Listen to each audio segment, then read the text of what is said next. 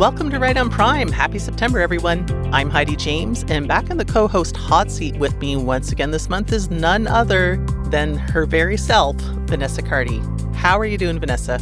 I'm all right, thanks, Heidi. And it's one of my favorite times of the year because here kids are going back to school here in the Northern Hemisphere. So there's the smell of freshly sharpened pencils and brand new binders, and I love it. Back to routine. Oh, back to school. Back to school. And speaking of routine, we usually talk about a case before we jump into the main show. Is there something that you wanted to share with us this month? I do indeed. I have a case. So the community where I work is serviced by a very small dentistry department that is at the best of times very short-staffed and underfunded, but that is still able to keep doing amazing work under those conditions. However, in the recent years and months, with serious COVID-related delays coming in and affecting access to care, we are now seeing a veritable tsunami of patients with dental issues who come to the emergency room and the primary care offices seeking care. And have you seen any trends like this in your neck of the woods? Oh, yes, definitely. Everybody is backlogged, but it seems to be even more so the case in dentistry. Yeah, so I thought this would be a good time to do a refresher on a few common and one not so common cause of dental pain. I want to look at how to differentiate them and what to do about them. Because remember, as much as we would like it to be, not every dental pain is an abscess. Why can't it be? Because abscesses are so easy compared to some of the other things. All right, so to help me illustrate this issue, I'm actually going to describe one patient who came to see me who actually had a few different separate dental issues. So this was a 38-year-old man with type 2 diabetes, hypertension, and who'd had a STEMI 6 months prior, for which he'd had 2 stents placed. He was on metformin, ramipril, clopidogrel, and aspirin. His glucose control was not great, with a hemoglobin A1C of 9.2, but his hypertension was well controlled at least. And he was actually being seen by the nurse at our clinic for a follow-up of his diabetes, and the nurse noticed that he seemed to be in a degree of pain. He wasn't really moving his mouth very well when he talked, and he seemed to have a bit of facial swelling. So she asked me to see him. Oh, sounds like he was pretty uncomfortable. Were you able to get much of a history from him, or did the pain really preclude talking? He was able to talk a wee bit, and I was able to find out that about 2 weeks ago, he noticed that one of his lower back teeth seemed more sensitive than usual to cold and hot drinks. He said he'd always had sensitive teeth since as long as he could remember, but now the pain was lasting for longer and it was much more noticeable. He also said that he had developed 3 very painful right upper teeth about 2 days ago. His gum and his lip were sore, so much so that he couldn't really bear to lift up his lip to check the gum area, and now his cheek overlying the area also felt warm and tender. He hadn't checked his temperature at home, but he did say that he'd felt feverish and had chills the night before. He had no nausea or vomiting, but he was definitely feeling fatigued, and he'd lost his appetite over the previous day or so as well. Whew, what had he tried for pain at home? Because most of these patients would have already had at least 2.5 bottles of acetaminophen before they came in. Well, exactly that. He had tried acetaminophen, and for the first day of symptoms with just the mild sensitivity to hot and cold, it had helped a wee bit, but now it really wasn't doing anything. Okay, now you're mentioning that pain is coming from 2 different areas of the mouth, and you're using words that I love to hear, words like right upper and left lower, and these are words that unfortunately, whenever I have to call dentistry or OMF, oromaxillary facial surgery, they're like, excuse me, what does that actually mean in terms that we're supposed to use? So what are the real terms we're supposed to use when describing teeth? I know, it's so depressing. I mean, it's such an obvious way to describe it, right? Like, I know Totally. it's the lazy person's teeth identification system. And I don't know why I find this so hard, but it's impossible for me to remember this. I have tried so many different ways. And I think maybe it's because there's more than one system for identifying teeth, which is just bonkers if you ask me. There's the one that's used in the United States, which is ironically known as the Universal Numbering System, but apparently it's only used in the United States. And that's the only thing that matters. And then the one used in the rest of the world, which is called the FDI, World Dental Federation Notation System. I find the US one the simplest, but we will put an image of each of them into the show notes for reference in case you prefer the FDI version. So in the US one, imagine you're looking into a patient's mouth. The right maxillary third molar, i.e. the back, upper right wisdom tooth, is tooth number 1. And you count around from there along the upper teeth, ending at 16 on the left maxillary third molar. And then you move down to the lower back teeth on the left side, so just one little step down, and then that wisdom tooth is number 17. Count around until you end up on the back teeth on the bottom of the right side, which should bring you to 32. Clear as mud? I think I understand it, Vanessa, but let's put your system to the test. Tell us, in this case, which teeth were affected. Okay, so based on the US system, he had hot-cold sensitivity to teeth 18, 19, and 20, and the more severe pain on the upper teeth was teeth 4, 5, and 6, with number 5 being the worst. Vanessa, I have always been impressed with you, but now even more so, because you can use numbers to name teeth. That's pretty impressive. No, I can do that right now because I'm looking at my notes. I can guarantee you the next time I'm talking to a dentist, I'll say, it's the pointy one on the right under his cheekbone. I call the big one bitey. Oh my gosh. Okay. You've been able to identify the teeth that are the problem. I assume that that means you did examine the patient. So why don't you tell us what you saw when you looked into his mouth? So I started with the least painful area first. In other words, teeth number 18, 19, and 20. There was no percussion tenderness and no apparent redness or swelling of the gum line. There was no abscess that I could see, and there were also no visible cavities or cracks or other signs of trauma to those teeth. So what I did was I took a syringe with cold water and I squirted cold water onto it, and that hurt a lot. Not just for a few seconds with the shock of the cold, but for a fair bit after the fact. Why did you put cold water on it, Vanessa? Well, I'm going to talk about that in a little bit, but it's going to help me differentiate between different types of pulpitis, which is what I was suspecting for this fellow. And then, after I'd done tormenting him on that side, I moved over to the right upper jaw. So teeth 4, 5, and 6. His face was swollen to the right of his lips, and there was even a little bit of erythema on his cheek. It was very faint erythema, but it was definitely there. And just moving his lips hurt him, and it was really painful when I pried up his lip to visualize that gum. Tell me what you saw when you looked at his gum. What I saw was a mess, like a royal mess. His gum and his gum line were swollen, but he also had what literally looked like a thrombosed hemorrhoid on his gum line. It was bluish black, swollen, tense, foul-smelling, and exquisitely tender. That sounds horrible. Yeah, I felt terrible for this poor man. Okay, so this guy has at least two different things going on, two different kinds of pain, two different presentations. So what did you do? I would have probably just gotten an IV, started him on Pip-Taz, and called my dentist and impressed them with my fancy numbering system. What did you do, though?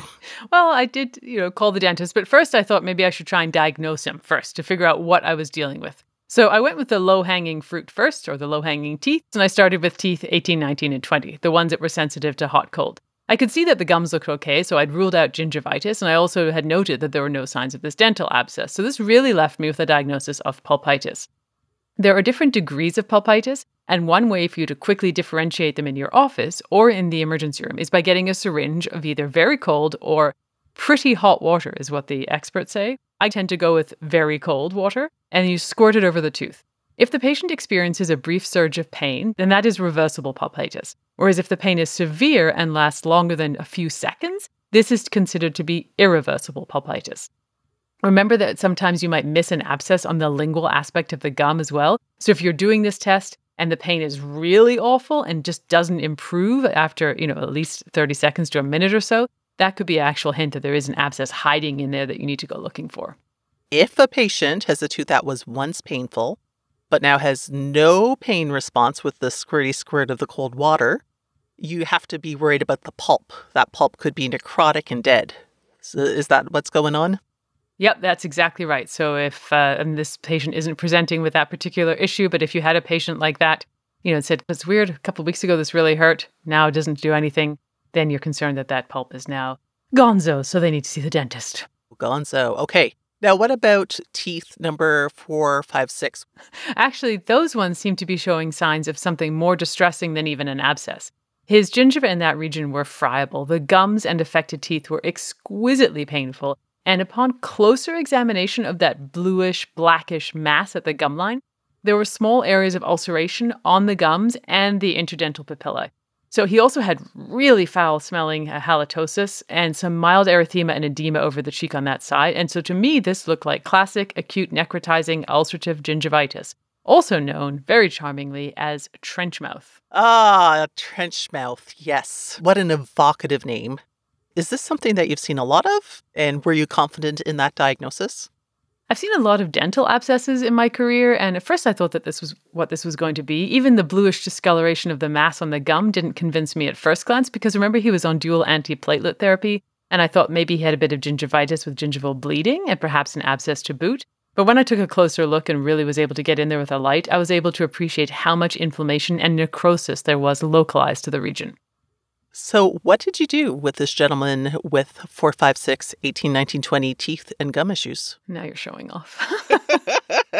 Well, for the management of this, let's tackle the two problems that he had separately, just for the sake of clarity. So for the lower teeth with what seemed to be irreversible pulpitis, I offered a few doses of NSAIDs and I considered a dental block. If he hadn't had the concomitant trench mouth on the other side, which was far more painful and for which I was anticipating the need of a dental block, I would have gone with the block on the left on those lower sensitive teeth because I knew it was going to be a while until he would see the dentist and I thought that would give him pain. But I was anticipating having to do a block on the other side, so I didn't want to freeze both sides of this poor man's mouth. But while preparing for this talk, I also learned that dexamethasone is an option as well, which would have been nice to know because I was a tad leery of giving this gentleman NSAIDs for days on end, given his history of STEMI, hypertension, and his dual antiplatelet therapy. 1 dose of Dex and a dental block, if that's all he'd had, would have been great. You can also apply dental paste to the affected teeth to help protect against painful triggers, but really getting them to the dentist in a timely fashion is the answer. And for the acute necrotizing ulcerative gingivitis, which is a very long word. You can call it ANUG, but I don't think that sounds good. This is a more serious issue and can lead to complications such as deep space infections and bony involvement, so good pain control, debridement, and antibiotic therapy are key. NSAIDs are great if your patient can tolerate them, but they might need opiates for at least a day or two. Trench mouth or acute necrotizing ulcerative gingivitis is often polymicrobial, affecting those who are immunocompromised. Remember, he is diabetic here. So you want something that's going to cover multiple bugs.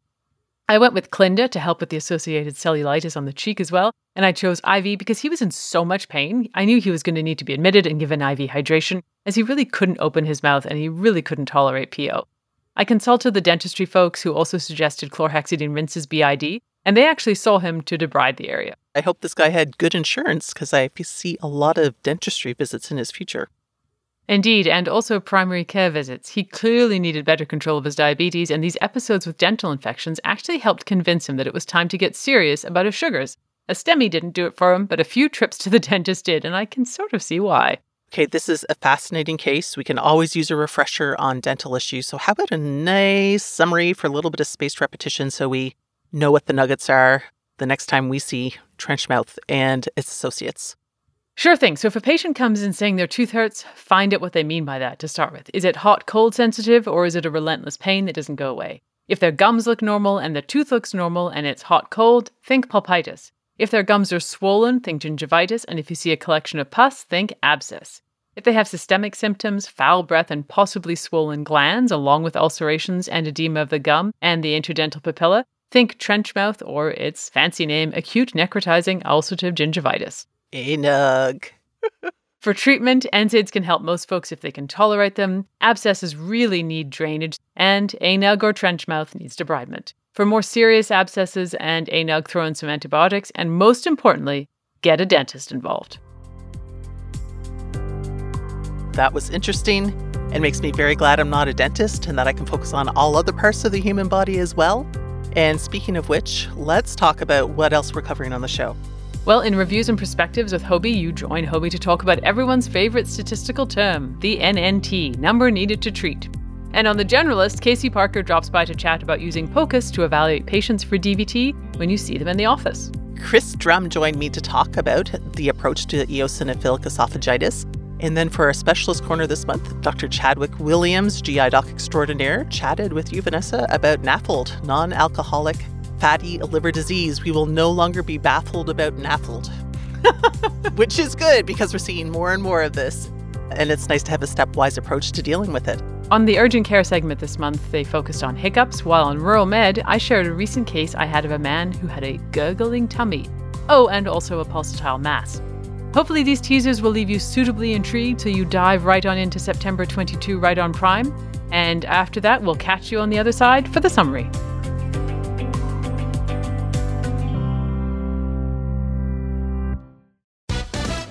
Coming to you from semi-scenic Loma Linda, California, it's Reviews and Perspectives with Dr. Hobart Lee. Okay, Heidi, good to see you. How you doing? I am doing swell, Hobie. I'm doing great. I'm excited to be here and excited to be chatting with you. Okay, so I have a question for you. What was your favorite subject in school growing up? I really like school, period. But if I had to pick a favorite topic, I'd definitely say history. Ooh. Yeah. What is it about history that you loved? I'm nosy. I think that's why I went into family medicine. I'm nosy. Like history is like you get to go see how all these people live their lives. And medicine, you get to see how people are living their lives. It's pretty exciting. How about you? What's your favorite subject?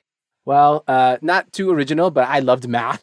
I was a very nerdy kid, and so I loved math and science growing up. And in honor of that, I think we're going to talk about statistics today. Fantastic. So we're going to keep the math simple, but we are going to review a topic that I think is important for primary care docs to understand, to explain to patients, and to know some of the rough numbers for some of the common interventions we prescribe to patients. Ooh, this sounds like it can be incredibly helpful because our patients like to know how information applies to them. So which stat are we talking about? Yeah, we're going to talk about the wonderful number needed to treat, or NNT. Yes, that rolls off the tongue so well. And I'm glad we're talking about this in detail because Steve and Ken often touch on it when they review their PCMA papers. So it'd be really great to explain it in a bit more detail. Just as a review, there are a bunch of stats that help us describe how big a treatment effect is. And NNT is one of those, correct? Yeah, absolutely. So the others would be statistics like relative risk, absolute risk, and odds ratio. And each of these has their own strength and weaknesses as a stat. But today we really want to focus in on NNT. So Heidi, do you remember how to calculate NNT? Oh, of course, she says with her fingers crossed as the kids do when they're lying and they just don't want you to know. Yeah, no. Yes, I do actually remember this one. It's 1 divided by the absolute risk reduction. So 1 over ARR. And if the absolute risk reduction was 0.5, then the NNT would be 1 divided by 0.5 or 2. Yeah, perfect. So we would say in this intervention, right, you would need to treat 2 patients for 1 patient to benefit, right? And that's what we like about this statistic is it's really easy to understand. An absolute risk reduction of 0.5 seems a little abstract, but stating it that you need to treat 2 patients for 1 to benefit is more consistent with our actual work as a primary care doctor. Okay, I know we're going to talk about what some common NNTs for therapies are in a little bit, but can we first review what some limitations are to using the NNT? Yeah, that's a great question. I love NNT, but it's not perfect, right? And I think that one of the biggest limitations of this statistic is that it's dependent on the baseline control rate. So when a baseline event rate, or what happens in natural life if no treatment or intervention is high, then the NNT will be low. This can be particularly tricky if you are calculating NNT in a small trial where random expected variability can make the baseline control rate high. Okay. But that, if I'm not mistaken, can also be to our advantage, right? Since most diseases and outcomes are rare, the control rate will naturally be low, so the NNT should be high, right? Yes. Yes, okay. So other stats like a relative risk per se, for example, might look impressive, but that's because the outcome's rare.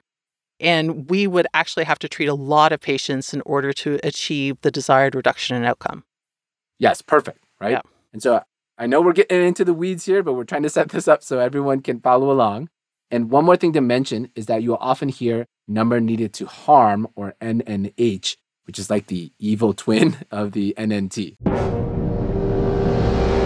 Right? It's commonly used to describe events like side effects or adverse outcomes from an intervention like a new drug.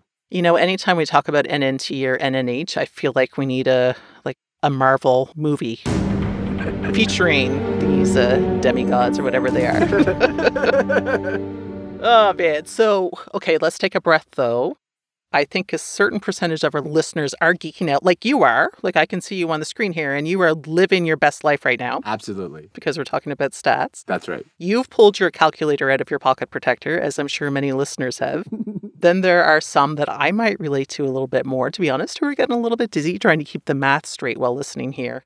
So if you're thinking, I really need to review this stat stuff in more detail, or if you have boards or research coming up, we actually did a whole section on EBM, including NNT, in our Crunch Time Family Medicine board review. So I'd encourage you to go listen to that and listen to it again and listen to it again. Check it out. There's everything you need to know about NNT and other EBM stuff there. Okay, good plug. I think the main takeaway is that NNT helps us explain that not all patients are helped by an intervention. Some benefit, but most do not. And I think that's a concept that most patients do not understand. They think, my doc gave me this medicine, so I will benefit. Yeah, and truthfully, I think a lot of us physicians think that as well. Like if there's a study or an expert tells me this medication works, it's going to work. But more accurately, we should say that in a group of patients with a particular condition, this intervention will help some. Not all, some. And since we can't figure out exactly who it will help, the best we can do is to treat all of the patients with it, knowing that some will benefit, some will not, and that some, unfortunately, might even be harmed by side effects. The good old NNH. Ha ha ha. We meet again. So, yeah, and I'll be honest, I'm not always taking the time to explain this idea of NNT to patients, right? I'm much more likely to give them a medicine and say, this is the first line therapy for this condition, which is technically a true statement, but it doesn't take into account the idea of NNT. Okay, now that we've talked about the theory and the math, let's go over some common NNTs. And the data for these numbers are from the website that many of us know and love, the NNT.com. And this site has summarized a lot of studies and has reliable information. Okay, so let's take hypertension, a very common condition, right? What do you think the NNT is to prevent one death over 5 years in patients who take antihypertensives? I want it to be 2. Yeah, it's a little bit north of 2. A little bit north of 2, actually. Yeah, you gave me the number. It's 125, Hobart Lee. Yes. The NNT is 125. That's mind-blowing. That means we have to treat 125 hypertensive patients with antihypertensives for 5 years to prevent 1 death. That's a lot of meds. And that is far higher than I would have guessed. I mean, I guess when you look at this, the caveat could be that 5 years might actually be a little bit too short a time to feel the effect of long-standing hypertension, because we're really playing the long game with hypertension here. If you look at other NNTs related to hypertension and 5 years of treatment, for stroke, it's 67, and for non-fatal and fatal MI, it's 100. So a little bit better, but still far higher than I would have liked to see them. Yeah, right. And I think the trick here is if you told patients you have a 1 in 125 chance of benefiting from this drug and not dying if you take it for 5 years, some patients might say, those odds seem kind of lousy, right? Yeah. Even though we would say that a lot of our interventions kind of fall in this category, right? Wow. So let's take something a little less serious. How about corticosteroids for sore throat? Okay, we can talk about that as long as we use the caveat that sore throat is not actually a medical diagnosis, but it can include stuff like group A strep and an awful lot of viral pharyngitis too. But the NNT here was 5, so that's an NNT to reduce pain at 24 or 48 hours. So yeah, I agree with you. There's a lot of heterogeneity in the type and dosing of corticosteroid. And so many of these patients also got antibiotics on top of their steroids. But you can see that NNT was much better, right, to reduce pain at 24, 48 hours compared to something like treating hypertension, which we would all say is very, very important to do for our patients. Yeah. Okay, now my turn to quiz you. This is one that you and I love to talk about off camera, statins. Statins in low-risk primary prevention. What's the NNT there? Yeah, so the NNT to prevent 1 non-fatal heart attack is 217. And the NNT to prevent 1 non-fatal stroke is 313. Good heavens. NNH, or the number needs to harm, is 21 for myalgia and 204 for a new onset diabetes related to taking statins. So I think if you were to present this data to a patient, I think some patients might say, forget the statin, right? I'm going to focus on changing my diet and exercises and other interventions because, again, for a low-risk primary prevention patient, statin may not be the best option for every single patient. Yeah, I mean, you can get your myalgias from exercising, but... That's right. If you're desperate for myalgia, there are other ways to get that. And there are other ways to get new onset diabetes besides taking a statin. Right? I'd be like, maybe I'll eat more chocolate bars and exercise a bit more. So That's right. Would you rather eat potato chips or take a statin to get your diabetes? Which one would you like? Are those my only two options? I think you and I are pretty firmly in the very selective use of statins in primary prevention for low-risk people. And I think these numbers just keep our opinions where they are. Yeah, and let's be clear, we're emphasizing these are low-risk primary prevention patients, right? So if it's a secondary prevention, somebody's already had demonstrated cardiovascular disease, somebody's at very high risk because of other comorbidities they have, obviously that changes those treatment numbers quite a bit, right? Yeah. But I would say a lot of our patients, at least I'd say personally, a lot of my patients in my primary care clinic, they're low-risk primary prevention patients, right? I mean, they fall in that category, and it's incorrect to attribute the same numbers for high-risk patients to low-risk patients. Yeah, it sure is. It sure is. Okay, Hobie, time for the last one. And this is a common cancer screening test. Okay, we're going to talk about PSA for prostate cancer. Because we can use the number needed, the NNT, when we're thinking about screening tests, especially cancer screening tests. So what number do we need to screen to prevent one prostate cancer-related death? Yeah, so for men 55 to 69, you need to screen 770 men to prevent one prostate cancer-related death. There are some negative outcomes from screening, however, as patients who chose either surgery or radiation for biopsy-proven prostate cancer, they can experience erectile dysfunction or urinary incontinence as a result from that treatment. So I think framing cancer screening using number needed is one way to explain that screening is beneficial at a population level, but at any given patient may or may not benefit from screening, particularly when issues like overdiagnosis or adverse outcomes from testing or testing treatment are taken into consideration. So NNT is really a versatile statistic that can be applied to both screening and to therapeutic modalities. I think so. And I think it's the more comfortable we as primary care physicians feel about looking at that number, calculating that number, thinking about that number, I think that gives us added strategies in terms of how to talk to our patients about whether any given treatment or screening test might be appropriate for them to consider. So if you would like to get your calculator out of your pocket protector, the calculation is 1 over absolute risk reduction. If you, like me, would prefer to have somebody else do that work, the NNT.com is a great source of common NNTs for conditions we often see people concerning. This is a good one, Hobie. Thank you so much. I am motivated now to contact you anytime I need some stats done. That's fine. I'm happy to refer you to the website. Perfect.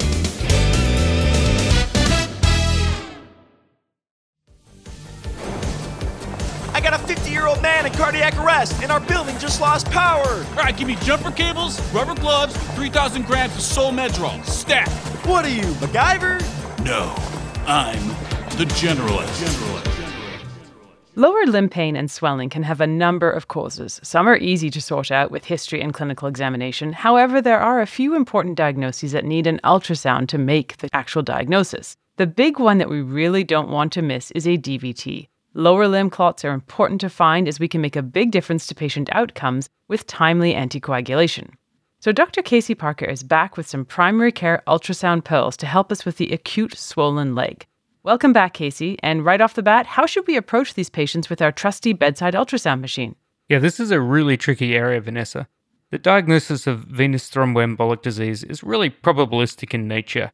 Ultrasound is the test of choice, but it really does need to be integrated into a robust risk stratification strategy.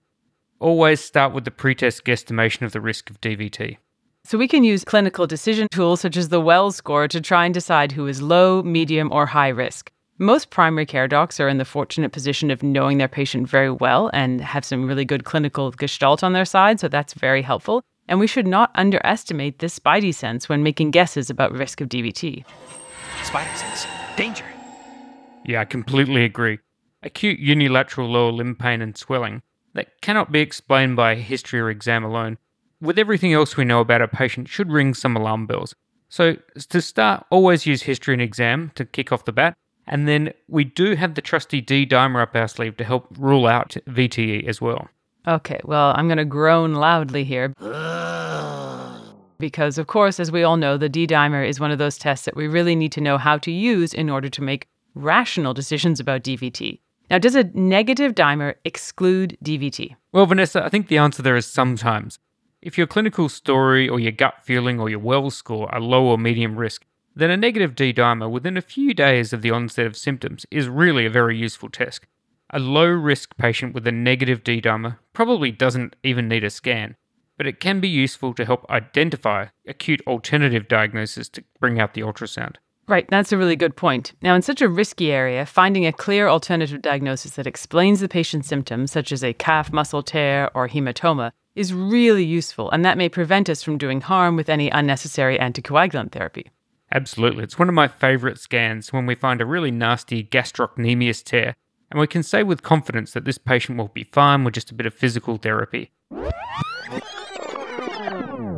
Okay, so let's back up a wee bit here. From what I can tell, a full comprehensive DVT ultrasound is quite complex and requires a lot of sonographic technique and know-how.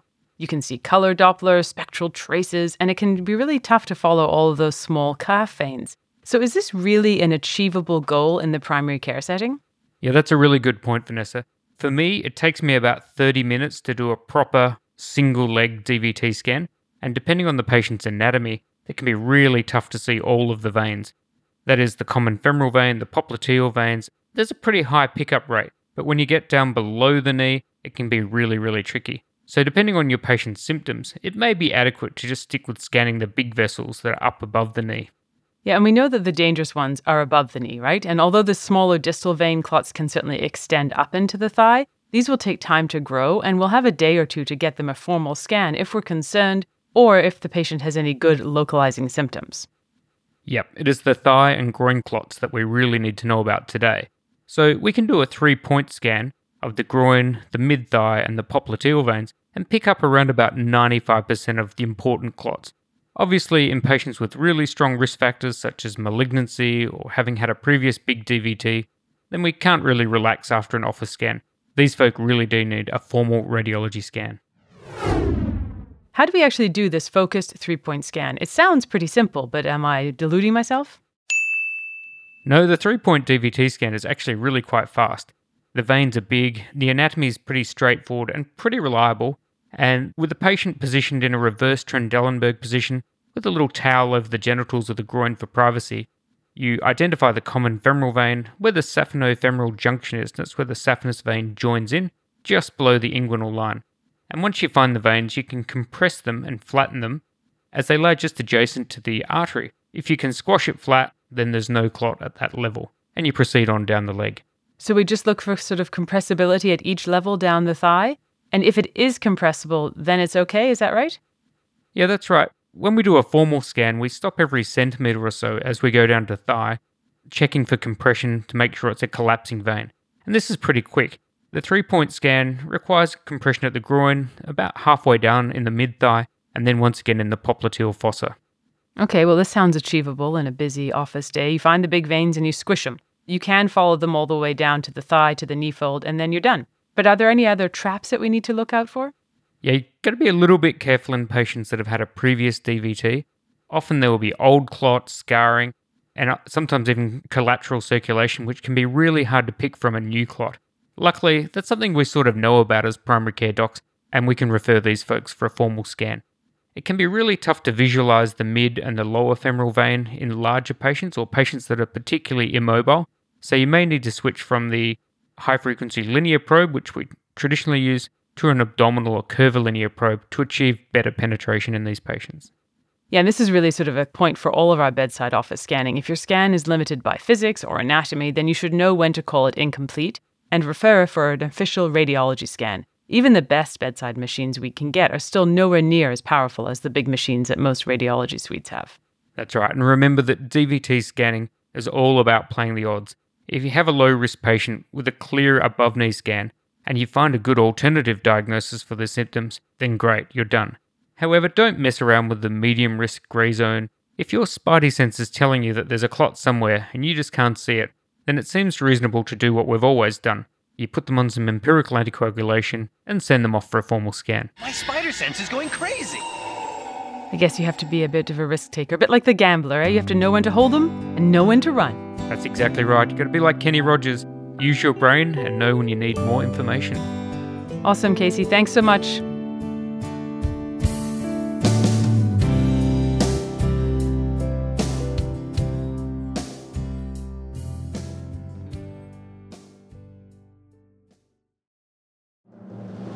Esophagitis with Chris Drumm.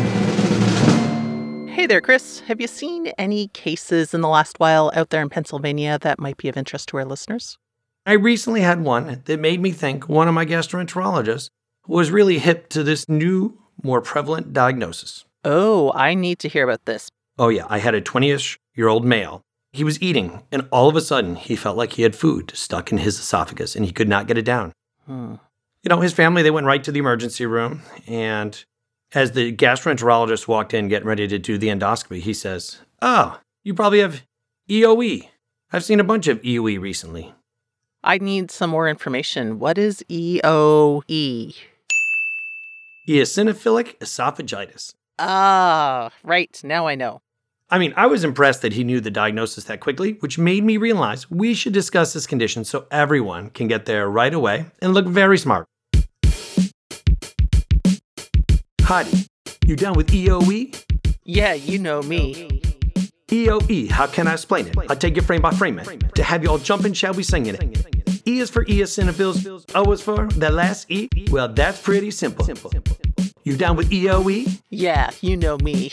I love it. Well, for EOE, it's a new diagnosis. In the 1980s, they were finding eosinophils on esophageal biopsies. They were like, why are there eosinophils here in the esophagus? And they questioned whether or not this came from chronic GERD. Then in the 90s, they were doing studies that showing patients with these findings responded to elemental diets, which I should point out taste so bad, they're often having to be given through a G-tube. Ugh, sounds disgusting. And this led to EOE becoming its own diagnosis based on symptoms and pathologic findings. I've seen increasing numbers of this in the last decade in my practice, so I'm curious, how prevalent is this condition? The prevalence is increasing, and now there's between 25 and 50 per 100,000. There's a big variation depending on what literature you look at. Males, it's happening more to than females. And this is one of those diagnoses where the average patient is having symptoms for 4 to 5 years before diagnosis. I know we're going to get to what those symptoms are, but first, can you tell me a little bit about the pathogenesis of this mysterious condition? Well, eosinophilic esophagitis, this is a chronic disease, and it's basically an immune response to specific antigens. And the symptoms then come from these two different issues. One is esophageal dysfunction and the inflammation from the eosinophils. And this inflammation happens acutely and leads to these chronic esophageal changes. It's associated with atopic disease. And there's question as to whether or not, is this due to genetics? Is this due to things we're exposed to in the environment? And we really don't know. There are some gene variations seen, but since this is a new diagnosis, they're discussing new gene markers all the time. Basically, this is an abnormal immune response to antigens, and these antigens often come from foods. Man, this really sucks because there's one way for food to get to your stomach unless you have a G-tube, and that is through the esophagus. Symptoms. Let's get into the symptoms here, and as I understand, these vary depending on the age. So can you walk us through the different presentations, please, Chris? Well, first, infants can have failure to thrive. And so I hope I never see this in my life. But failure to thrive in infants is one thing we're going to look out for. And with preschoolers, often decreased food intake, abdominal pain, and as we know, with children, really getting a good description of abdominal pain is difficult. So this is really kind of difficult to get a sense of. They often do say it's epigastric and vague in nature. Sometimes vomiting and food refusal. What child has not refused food at one point? And then later on in life, I need to fight myself to stop eating. True enough. And what about school-age kids? What do we see with them? Well, still, these children can have food refusal and abdominal pain, but they're often reaching for more soft foods and liquids, and sometimes you'll notice they don't want to eat solid foods. You'll often have a problem introducing new foods. And at one point, I thought that all children ate were chicken fingers, mac and cheese, pizza, and grilled cheese, which is on every child menu everywhere. Maybe it's the cause of eosinophilic esophagitis.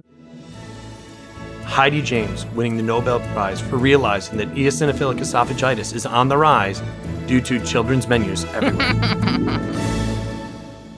Okay, is there any other symptom that we're going to see in school-age kids? Yeah, school-age kids can also get abdominal pain. They can have vomiting. These children can also be slow eaters. So that's what we see in kids. How about the symptoms we see in former children, those known as grown-ups or adults?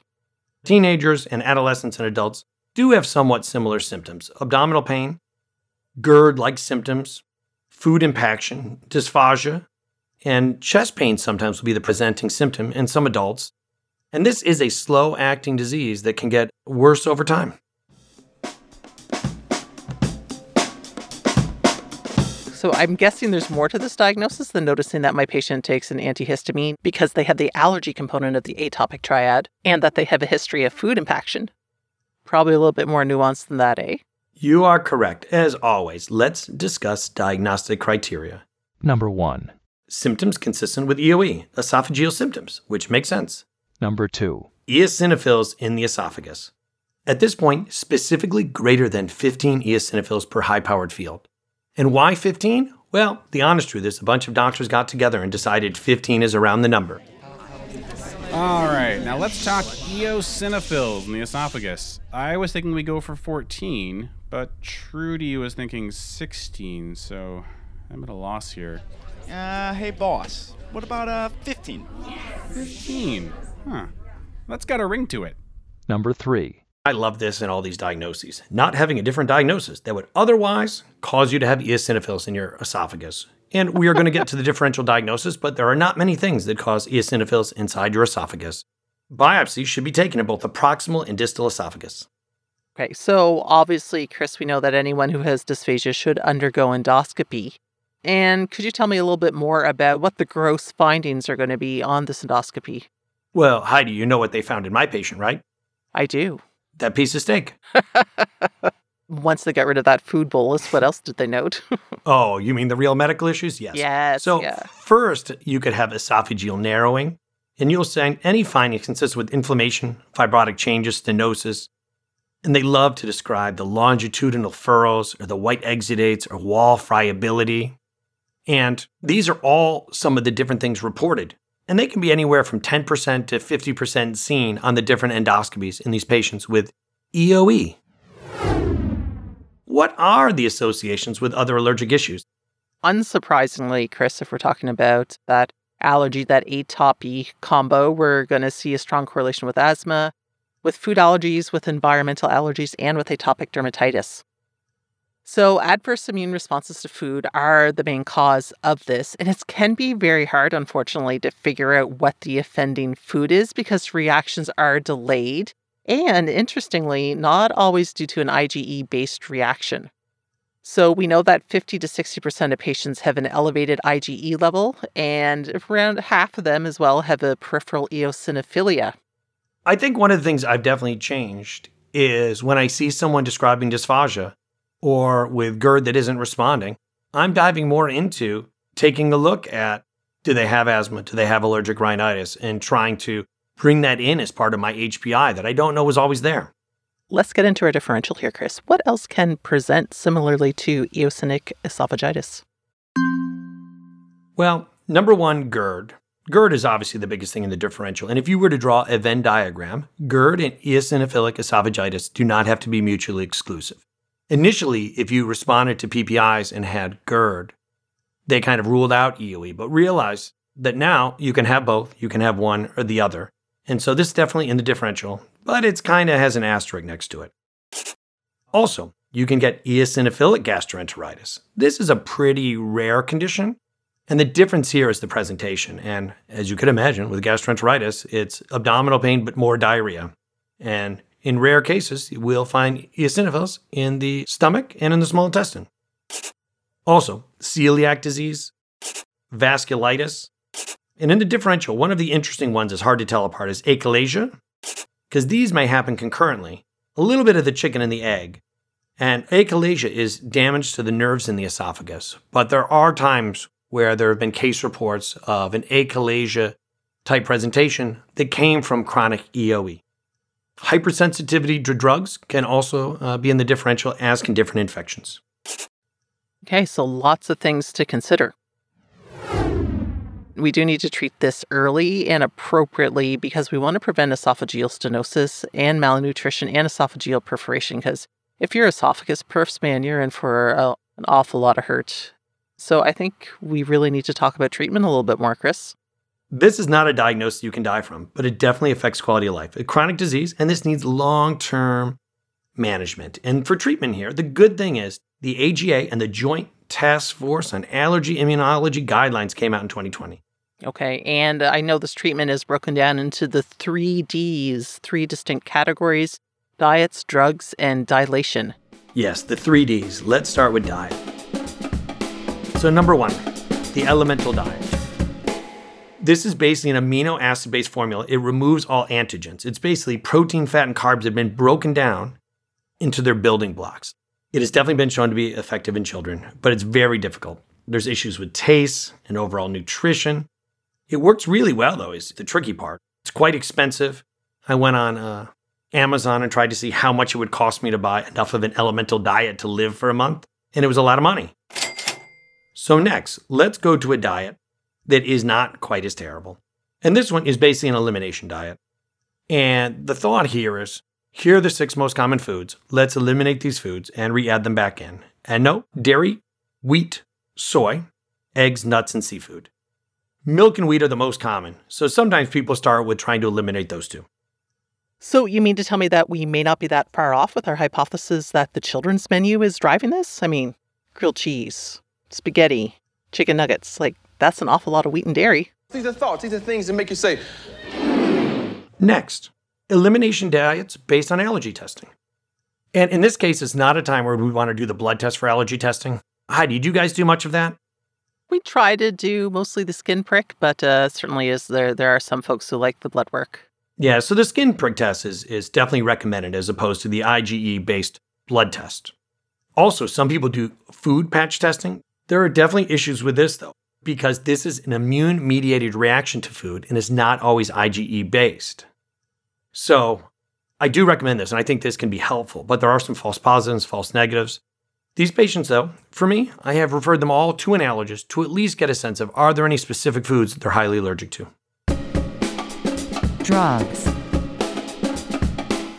How about medication options, Chris? I understand nothing is really FDA approved to treat EOE, but there are some medications that we do use and do provide some relief to patients. Well, so PPIs and steroids. Basically, PPIs and steroids are the main treatment here. So let's talk about PPIs. Well, I don't know that I've ever sent a patient for an endoscopy who hadn't taken at least a few days of a PPI. So PPIs are relatively safe, and most of these patients have already been started on them before the endoscopy. At least a third of patients respond well to PPIs. Usually they need to be twice a day, at least for a few months. And then as people tolerate, can be titrated back down to once daily. Next, topical glucocorticoids. This actually had a strong recommendation from the guidelines with moderate quality evidence. Budesonide and fluticasone are the most common. Fluticasone in children, budesonide more in adults. And these are basically sprayed or swallowed in either the inhaler form or a viscous oral suspension that then has to be swallowed. It's like the opposite of taking your inhaler. We know that candidiasis, either esophageal or oral candidiasis, is a pretty common side effect. And basically, we're going to spray into the oral cavity, and then you're trying to swallow it down into the esophagus. Okay, so that's the topical steroids. What about oral ones? Do they play a role? Yes, but we're always trying to avoid the oral steroids. But they definitely showed improved pathology changes and were commented on in the guidelines as something that could be used in severe cases. There's all these other treatments that are being discussed, but I think all are not ready for prime time. The guidelines mention many different interleukin inhibitors, but only really that are being used in clinical trials, and they specifically go out of the way to mention that montelukast and sodium cromoglycate are not recommended and have not shown good improvement. That's interesting, because I would have thought montelukast might be an option. Yeah. Dilation. How should our management change if a patient mentions they're having that sensation of food getting stuck, or if they've had a food impaction before? We are going to dilate that esophagus. We are going to get that thing open. This may be needed for esophageal narrowing. And this really doesn't help the inflammation, but the physical restriction it helps with. And there are some patients that go for a dilation every 6 months, once a year. And how often an endoscopy is needed for follow-up really depends on your level of constriction. And there's no set recommendations or guidelines as to how often this needs to be done. I think it really depends on severity and how you've responded to your treatment. And how easily you can access somebody who can dilate your esophagus. Yes. Recap. All right, Chris, it's time to summarize. Well, I think with all of these, the goal is to get you thinking of the diagnosis, right? In children with atypical GI symptoms, including food refusal, especially if they're reaching for fluids more and they're not wanting to have solid foods, definitely put this on your differential. Make sure if somebody has red flags, we've all thought of the red flags for GERD. If somebody has dysphagia, we got to send them for endoscopy. We need to make sure that we're taking a look. If somebody is not responding to PPIs, even though some of our patients with EOE will, this is another red flag that says, hey, we need to get this checked out. If a patient gets this diagnosis based on endoscopy findings, get an allergy evaluation and be aware of treatment. Make sure that you know the 3 Ds of treatment. Also, when it comes to diet, get a sense of the patient's diet and symptoms and give them an idea of what we can start to eliminate initially to try to immediately try to improve their symptoms, and make sure we come up with a plan long-term based on what your patient's preferences are. Perfect. What a nice summary. Heidi, now that we've gone through the symptoms and issues with EOE, are you down with EOE? Yeah. You know me.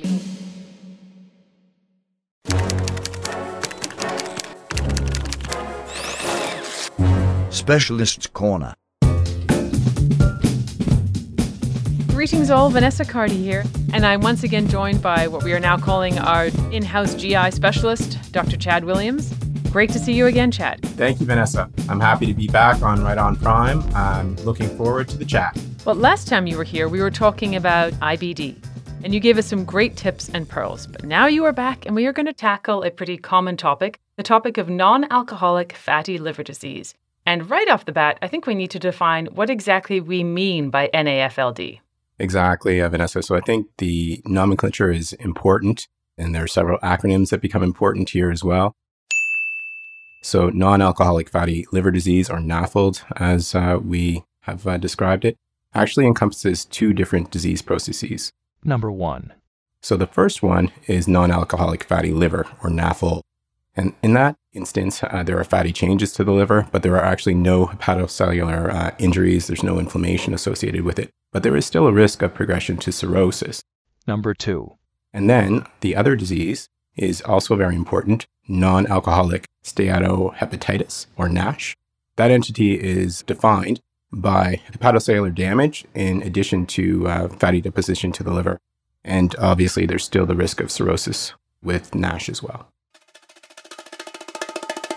Okay, so let's start off with the basics, if that's okay with you. So who is at risk of non-alcoholic fatty liver disease? I think it's really important to identify these risk factors. So there are a number of important risk factors with regard to NAFLD.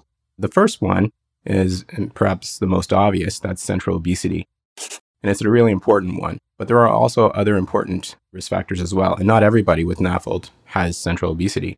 So other risk factors include type 2 diabetes, hypertension, dyslipidemia, and the metabolic syndrome in general. These are all well known to be independent risk factors. These medical issues are, of course, quite common in our Western society, and certainly in my neck of the woods. So NAFLD is actually quite prevalent here as well. Is there anything on past medical history or clinical history and physical exam that should make us think about NAFLD in a patient? Good question. So a clinical history looking to identify individuals with those risk factors that I described is probably the most important bit. And then apart from that, identifying exactly what patients are consuming. So a proper dietary history is really, really key as well. Specifically identifying those individuals who may be taking in excessive calories or diets that are really high in saturated fats are also quite important. It's important, though, to note that the majority of individuals with NAFLD are completely asymptomatic. They don't have any symptoms. Some patients may complain of fatigue, but that could be put on to other disease states that they have as well. Likewise, with regard to physical exam, in the absence of cirrhosis, of course, the physical exam may not reveal any abnormalities other than obesity or hepatomegaly. And what are some of the common signs and symptoms of NAFLD? So again, NAFLD is usually a silent disease, but not always. Most individuals affected don't have any symptoms or clinical signs of the disease. Often patients are brought to medical attention due to abnormal liver enzymes, and those blood tests may be done for any number of reasons. Oftentimes they're part of a routine analysis for insurance workup and things like these. So that's why it's really, really important to identify folks with the risk factors as opposed to hunting for specific clinical signs or symptoms, because the vast majority of individuals with NAFLD don't have those signs or symptoms. Okay, that's a great pearl. Now, if we suspect it, is there anything else that we need to rule out first? So what is the differential of NAFLD?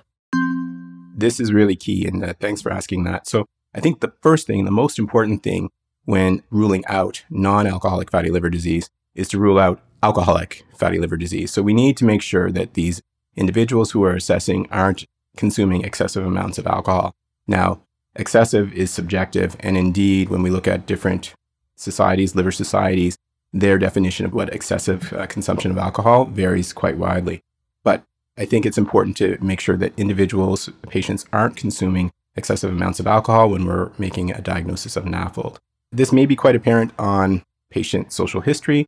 I find more and more patients are quite forthcoming with that information as long as it's asked in an unpresuming way, a non-judgmental way. Other important things to think about with regard to differential diagnoses would be medications that may cause fatty liver deposition, fatty liver disease associated with pregnancy, which is often thought about because those individuals are pregnant. Starvation. So sometimes in our patient population, the homeless or those who don't have access, food security is a major issue nowadays. So starvation can actually manifest with fatty liver deposition as well. So that's important to rule out. And then, of course, there are the special chronic liver diseases that need to be ruled out, including the viral hepatitis like hepatitis C and hepatitis B. I don't mention hepatitis A in the same sentence just because it's not a chronic liver disease. But hemochromatosis, autoimmune hepatitis, and celiac disease as well needs to be considered. Celiac disease is quite common and can manifest with elevated liver enzymes. Okay, that's a great list and sort of a manageable list too. I think a lot of us can get our head around that, and it's not 6 pages of things that we have to worry about. But that's a great pearl too about the starvation, because as you say, food insecurity is an ever-increasing problem. So if we see a patient and, we're concerned about possible of NAFLD and we want to start the workup, what is our next step? Right. So the diagnosis of NAFLD requires that 4 criteria really be met. 1. So the first would be documentation of hepatic steatosis or fat in the liver. And that diagnosis can be made either on imaging, which is the more common form of diagnosis, or even on liver biopsy. Sometimes liver biopsy is still required to make a clear diagnosis. 2. The second criteria would be ruling out alcohol as a cause. So we talked about that just a moment ago. 3. And then ruling out other chronic liver diseases. 4. And then the fourth thing would be excluding other causes of hepatic steatosis that aren't due to chronic liver diseases such as starvation, pregnancy, medications. And then, once NAFLD is suspected, I recommend assessing both the serum liver enzymes, so those would be the ALT, AST, alkaline phosphatase, GGT, if you have the ability to check that. Some institutions don't measure GGT regularly anymore. And also checking liver function tests, including the INR, total bilirubin, and albumin. Liver enzymes are often elevated in NAFLD, but not always. And that's important to identify. Sometimes folks will presume that because the liver enzymes are normal, then NAFLD can't be at play, and that's not necessarily true. Abdominal imaging is very useful, and abdominal ultrasound, abdominal CT scan, and MRI are all capable of identifying fatty liver deposition in individuals with NAFLD. But again, they're not perfect. So liver biopsy remains the gold standard for diagnosis. Okay. Fiber scans. Now, there's a term that's come up in the last, maybe 10 years, maybe it's a little less or a little more, but the term is fiber scans. And I feel like these are all the rage right now. And can you explain what they are, how they work, and how we should be ordering them? Right. So fiber scans are a great technology. And I think we have to be careful about how we utilize them, though, especially in the context of NAFLD. So to start, fiber scans are a form of ultrasound technology that use a special shear ultrasound wave to assess how elastic or the elastography of the liver tissue. And it's become more popular because it represents obviously a non-invasive modality to assess for liver fibrosis, and that's very important. It often means that we don't need to do liver biopsy in some of these patients. This tool, though, is most useful in other forms of chronic liver disease, such as assessment of individuals who have hepatitis C viral infection. The test actually has a poorer performance in individuals with NAFLD for a number of reasons, but a couple of those reasons include the fact that oftentimes the patients are obese, so imaging and transmission of that shear wave through to the liver is more problematic. And then the other issue is that fatty liver deposition itself gives inaccurate readings when it comes to checking for elastography. So I don't necessarily think that fibroscans are the first thing that I would recommend outside of the hepatologist's hands for assessment of NAFLD. I do not advise the routine use of FibroScan in NAFLD. A better test, though, albeit less cool, is something called the FIB4. So that's an acronym, capital F, capital I, capital B, 4, calculation. It's cheap, it's relatively easy to use, and especially with today's nifty gadgets, it's really handy because there are often calculators available online and smartphone apps that will calculate it for you in a couple of seconds. The calculation actually takes into account patient age, platelet count, AST, and ALT. And a low result, so a number of less than 1.45, actually has a very high negative predictive value for a patient going on to have significant fibrosis. So low results are better, and those folks we worry about a lot less. In patients who have higher numbers, my recommendation really would be that those folks should be referred on to hepatology to be further considered for additional workup, which may actually include liver biopsy. That sounds great because in a lot of places it's hard to get access to a lot of these imaging tests. This would be great if it's something that I can actually do on my smartphone, at least to sort of triage people right off the bat. Exactly.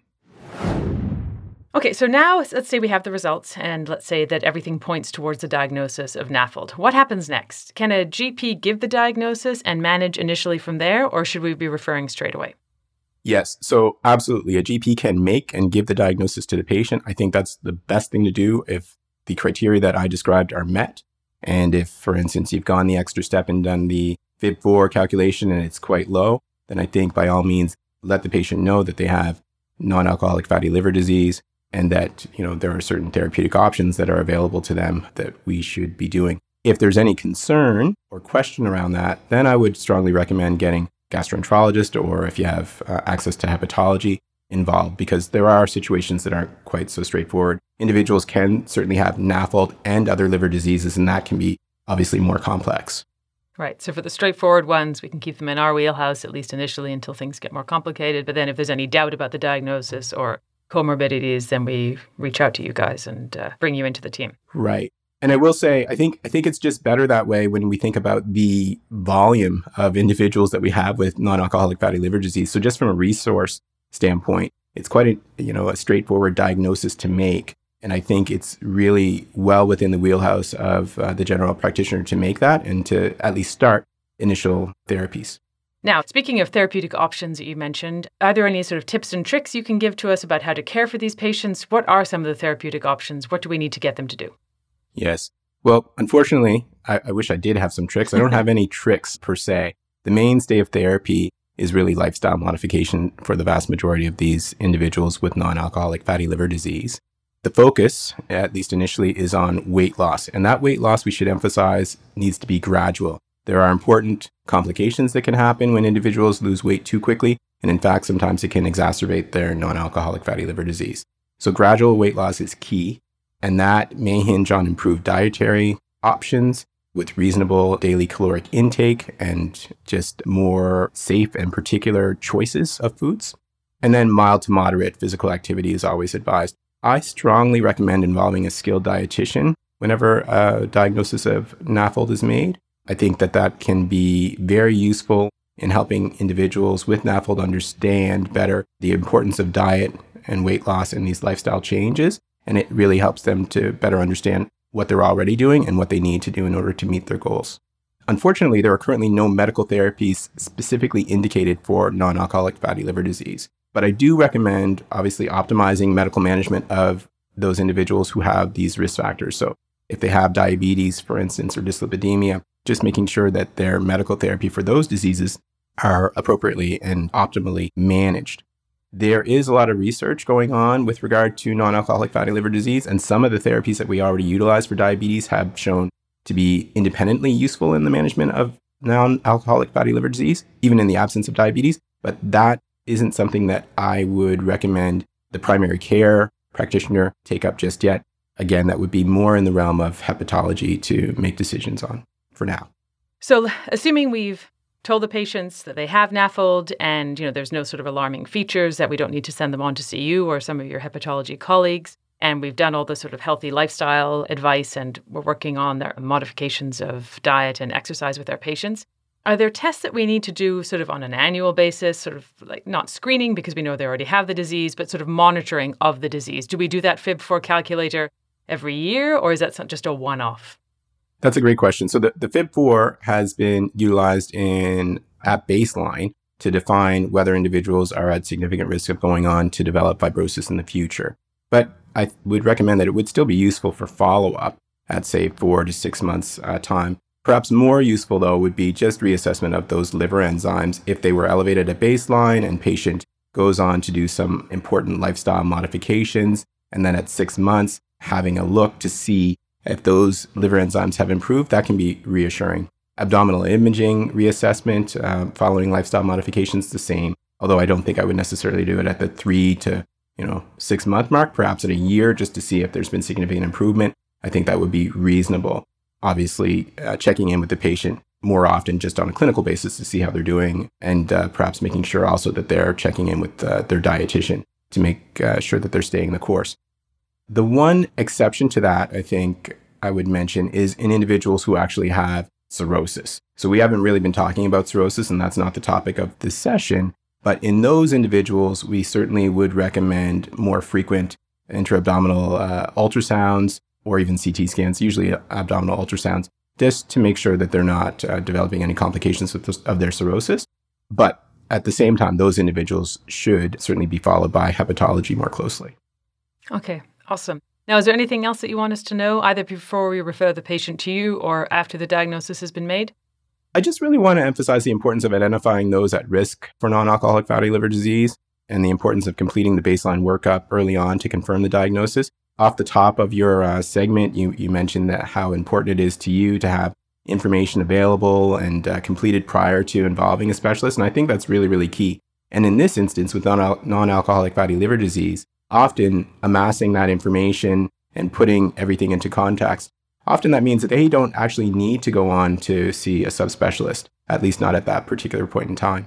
And then the only other thing I would mention is certainly non-alcoholic fatty liver disease is the most common liver disease in our part of the world. And it is a significant cause of chronic liver disease and cirrhosis. Some researchers have postulated that it's already overtaken viral hepatitis with regard to the most common cause of cirrhosis, and it soon will certainly eclipse those. So we really need to pay close attention to it and manage it appropriately. Well, thank you so much for all those tips and tricks. You said you didn't have any tips and tricks, but the FIB4 calculator sounds like one to me, and I'm excited to use it. So thank you for that. You've empowered us, and hopefully you'll join us again another time so we can pick your brain some more. This was great fun. Thank you so much for inviting me. Awesome. Thanks, Chad.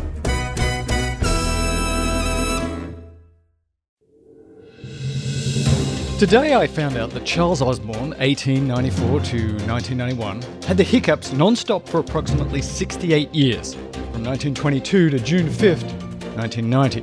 According to the Guinness Book of World Records, this is the longest bout of hiccups ever recorded. His hiccups started in 1922 while weighing a hog for slaughter. He says, "I was hanging a 350-pound hog for butchering. I picked it up, then I fell down. I felt nothing.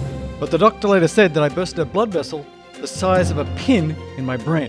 The result being that he damaged a small part of his brain that inhibits the hiccup response, according to Dr. Terence Anthony, who treated Osborne later in life. In the beginning, Osborne's hiccups occurred at a rate of around 40 per minute. Throughout his life, he gradually slowed to about 20 hiccups per minute until he finally stopped mysteriously one day before his death in 1991. It is estimated that he hiccuped over 430 million times in his lifetime.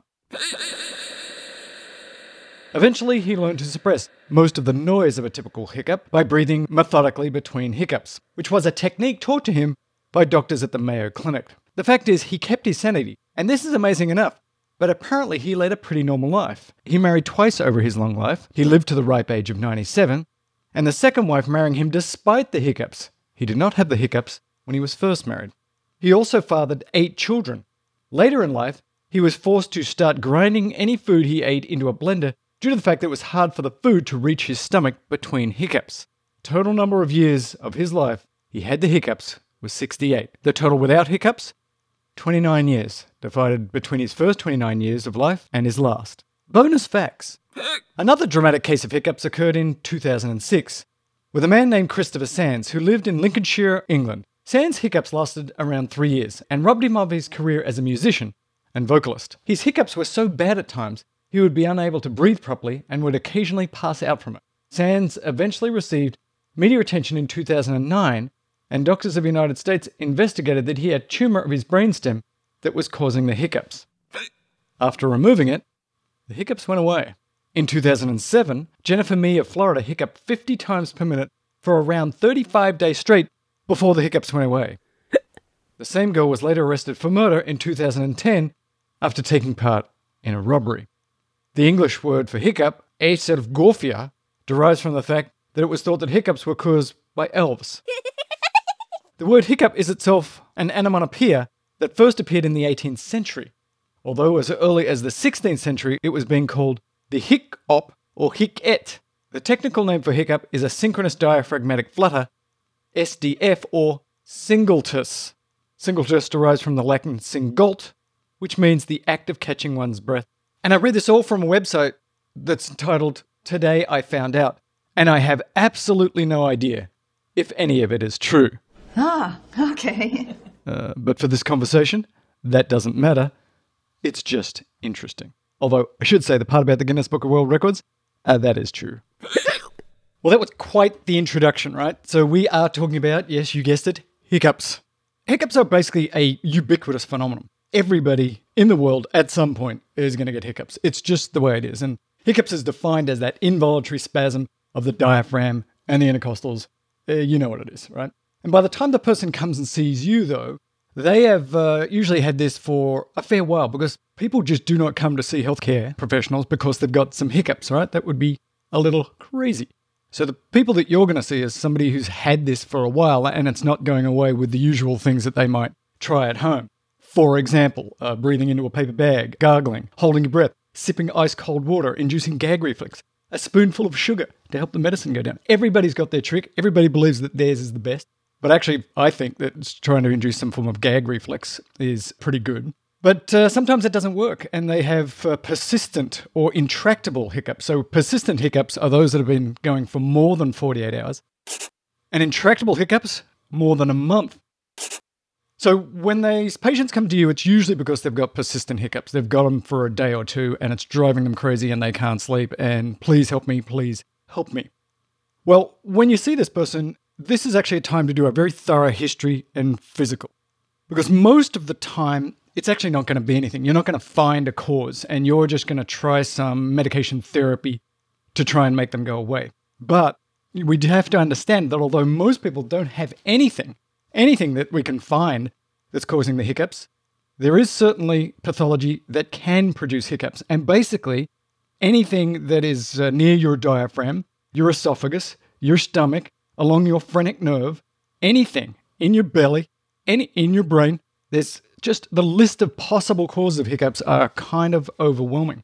So you've got to do a good history and physical exam and look for masses and look for signs of stroke and look for all these things.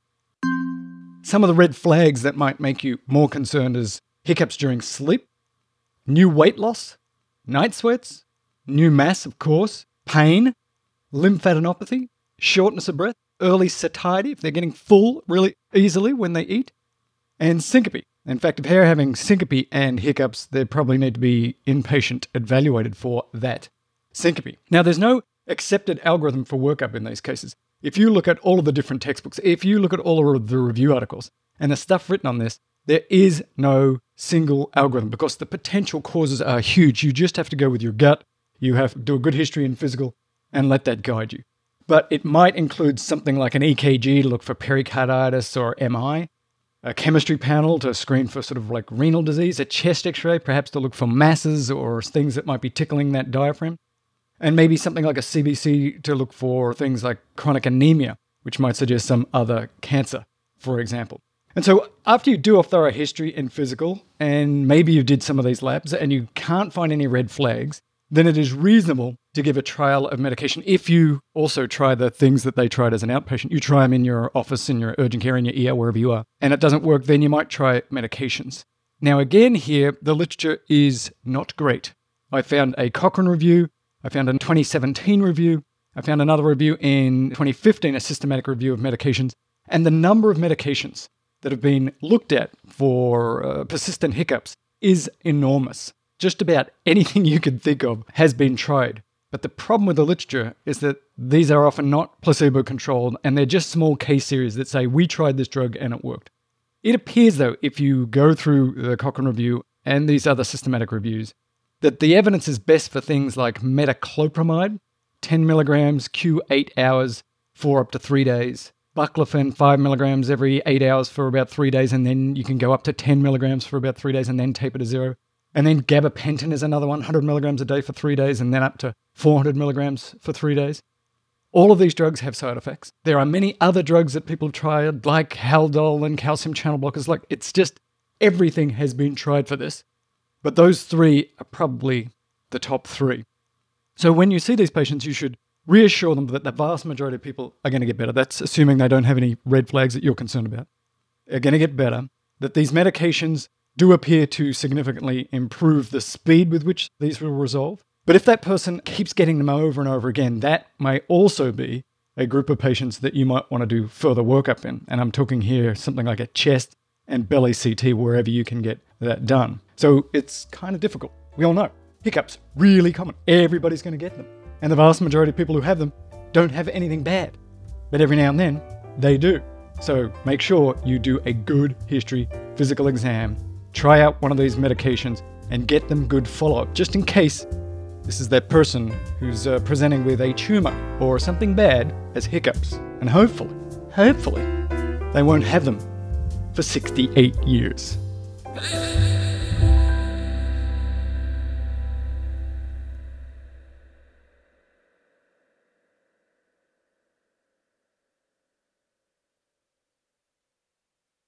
So I saw a 61-year-old male patient who had a history of diabetes, and he presented to the emergency room with complaints of abdominal pain. Abdominal pain, diabetic, what could go wrong? Nothing. Nothing is going to go wrong. Her name's Vanessa Cardi. It's a rural medicine piece. Let's continue. Rural medicine talks. At triage, his vitals were all within normal limits, and he looked very well, so he was triaged as a priority 5. It wasn't busy in the emergency room that day, so I entered into his room to assess him within about 35 minutes of him actually arriving at the hospital. He's known as a bit of a storyteller, not in a bad way. He's great at telling stories, and he settled into his story mode when I asked him what brought him to the emergency room that day. Apparently, 6 months prior, while he was out at his hunting cabin in the bush, he drank some spring water from a new source. He said the water tasted fine, but that evening he'd had some abdominal pain and loose stools. The abdominal pain persisted for about 1 week. It did get less and less intense each day, but it was still there for a good week or so. And then it slowly went away. He described that pain as a, quote, painful pain that made my stomach hard, end quote. He added that sometimes when the pain was particularly bad, his stomach would gurgle very loudly. He said that in order to try and deal with this, he ate prunes for breakfast for a few days, and this did kind of help, and gradually the symptoms just resolved, and he kind of forgot about it. But then, a week prior to his presentation, he was at a family gathering at a different cabin in the bush, and once again, albeit inadvertently this time, he drank some spring water. And it turns out that the water was from the same spring as 6 months prior, so now he was really on high alert for any symptoms to recur. The first time that it happened, his entire family had also been drinking the same water that day, and they hadn't had any symptoms. And again, this time the family was drinking the same water, and they were all fine. But a few hours after drinking that water, he noticed the same symptom pattern return. Hey, it's spring water. It's all natural. It's just all natural. Except that every deer and dingo and thing that lives upstream is taking giant dumps in there. Yeah, and the otters. He described intermittent abdominal pain in the upper quadrants, some quote-unquote uncomfortableness, and lots of gurgling in my tummy and sloshing sounds. There was no associations with any loose stool, and he felt pretty much well otherwise. The same sensation occurred every day for several days, just like last time, but gradually it got less and less intense. He did notice this time that his appetite was decreased and that he felt more nauseated if he was lying flat on his back, but there was no clear relation to any food apart from the spring water issue. He had no fever or chills, no night sweats, no vomiting, no foul taste in his mouth. He wasn't burping a lot. He said he felt like his stomach was bloating on and off, but he'd had no change in weight that he'd noticed, and he'd had no cardiac or respiratory symptoms. He hadn't traveled outside the boreal forest regions of northern Quebec. He had no COVID contacts. As I mentioned before, he's a diabetic, but he was compliant with his diabetic medications, namely metformin and long-acting insulin, and he didn't take any other meds. He had never smoked cigarettes, but he did used to smoke marijuana, but even that he hadn't done for the last 10 or so years. And as far as he knew, he didn't have any significant family history of anything apart from diabetes. He said he was wondering if he had H. pylori or maybe if he had celiac disease. He'd been doing some research online. H. pylori was certainly on my differential, but so were parasitic infections. There have been cases of Giardia up where I work and, of course, other waterborne parasites, so given the spring water connection, I knew I was probably going to be looking further into that. In terms of celiac, I was less concerned as the pattern didn't seem to fit, but at this point I wasn't ruling anything out. As he was climbing onto the examining table, and as I was doing the head and neck, cardiovascular and respiratory exam, I was kind of running through the other elements on my differential. I was, of course, worried about a cancer, because anytime anyone says they have weird upper abdominal pain, I kind of always worry about cancer. But I have to be honest, it wasn't high up on the list. He had no red flag symptoms, he looked hale and hearty, and the 6 months between symptoms flare, it just didn't really fit, and it was all kind of leading me away from that. But it was still there in the back of my mind. I thought maybe he had some referred pain from perhaps renal stones, or maybe a pyelonephritis. It's pretty unusual to have anterior pain with a pyelo, but it's not unheard of. In any case, at that point he lay down on the examining table, and my hands went straight to his right upper quadrant. Felt nice and soft, same with the right lower quadrant and left lower quadrant. But coming up to the umbilicus and epigastrium and left upper quadrant, it was really quite firm. There was no rebound or guarding, but I definitely felt something that should not be there.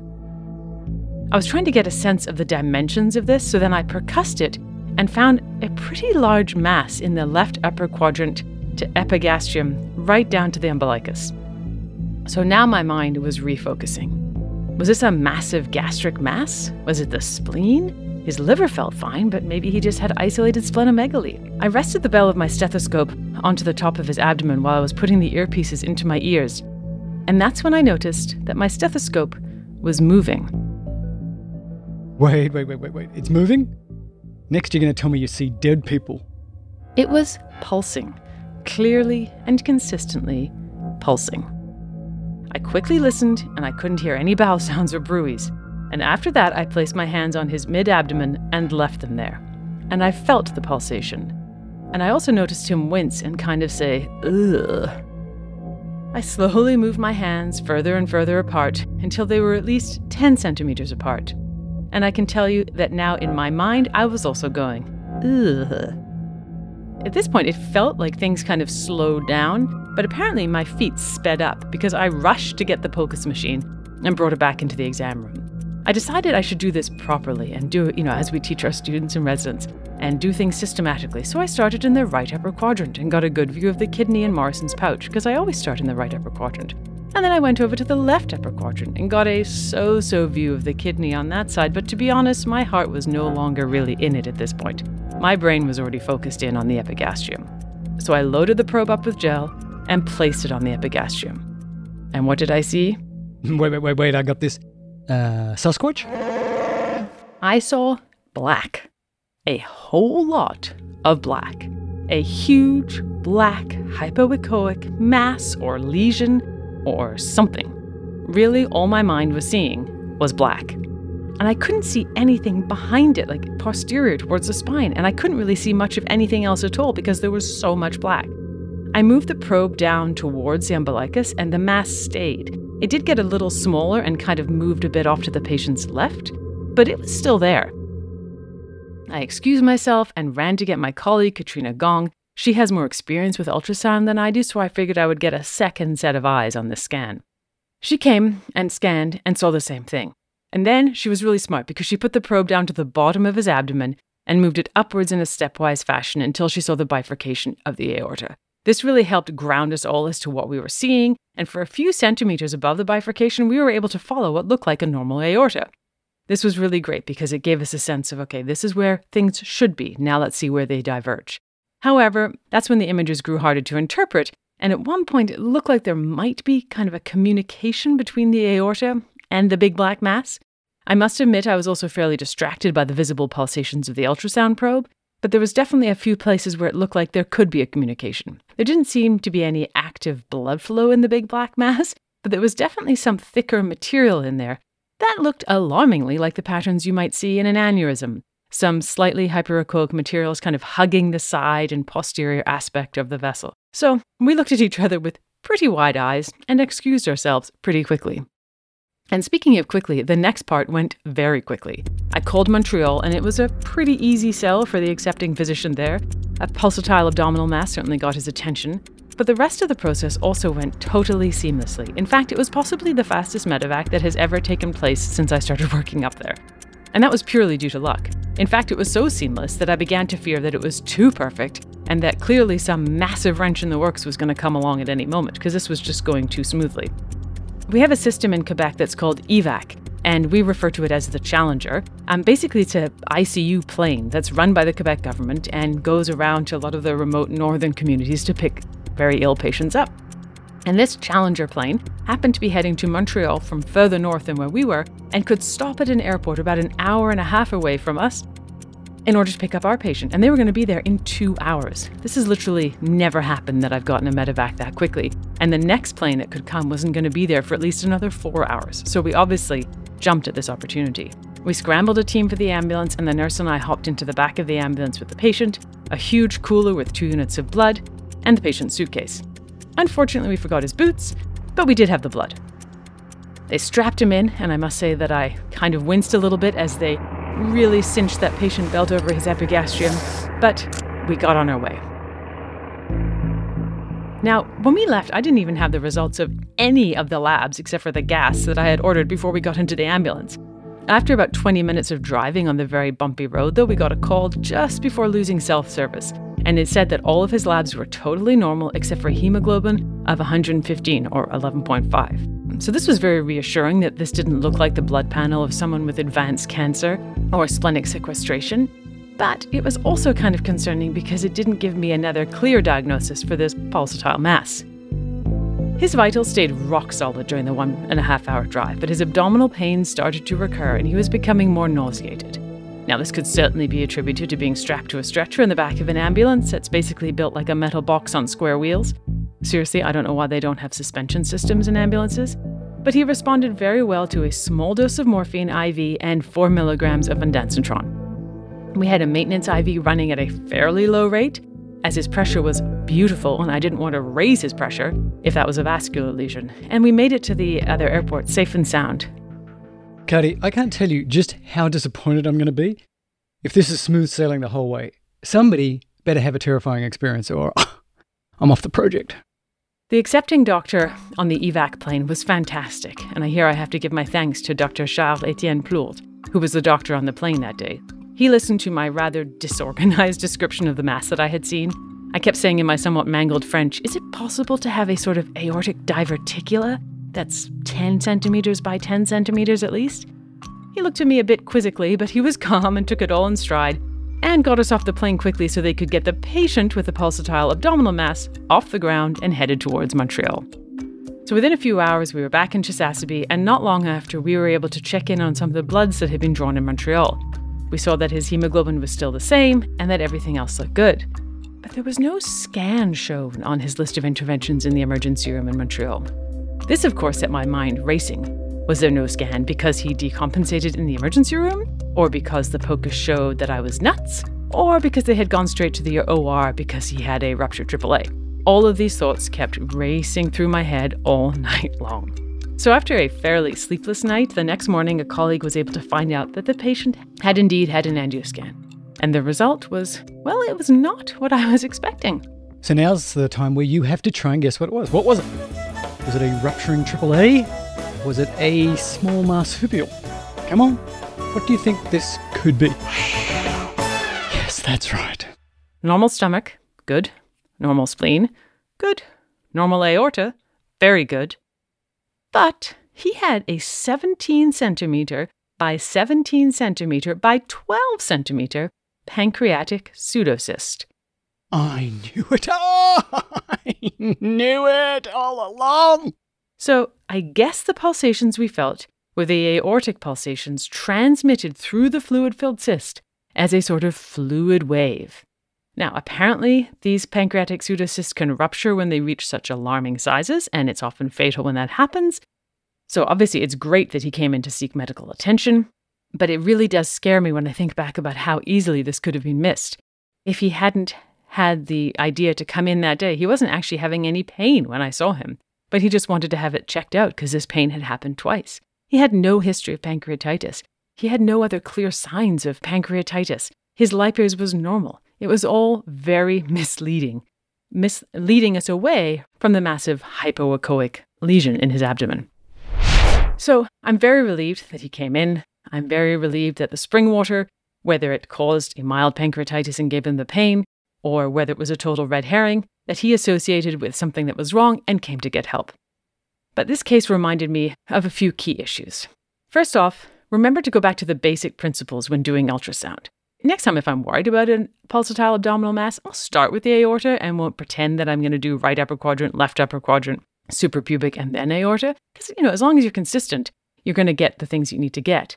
One thing that my colleague Katrina Gong did so well is that she went below the umbilicus and looked for the bifurcation when she couldn't see anything of the aorta further up. And that was a really good reminder. Try and get something to ground yourself on and then go from there.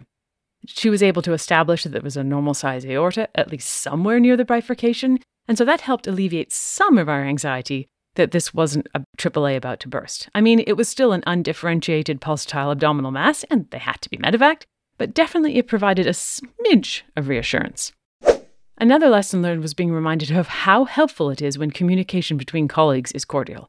The doctor in Montreal, who I called at the emergency room, went above and beyond to accept the patient and even worked to clarify to which emergency room within Montreal the patient should go to make sure a vascular surgeon was there and ready to go in case this was a AAA. And the physician on the plane, Dr. Plould, was kind and open and helped diffuse any stress that we were feeling. And he even emailed me a few days later to follow up and see how things were going and if we had any news. The patient was really lucky to be cared for by such a great team spread out all over the province. And a final lesson, even though this turned out to be a pancreatic pseudocyst and was probably not related, I am never drinking that spring water. Excellent case. Interesting case. Not every one of Cardi's cases result in somebody flaming out and dying on a helicopter or a plane or a boat. But this is very important to remember that not all things that are pulsatile in the abdomen are a AAA, but that is your default diagnosis. Yes, if you've got a pulsatile thing in the belly, it's AAA until proven otherwise.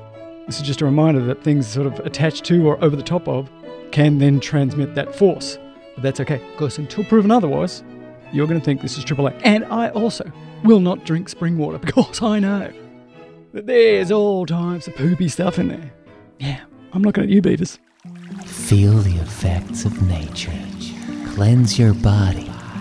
Fresh from the mountain springs, the all-natural Giardia. Taste the difference.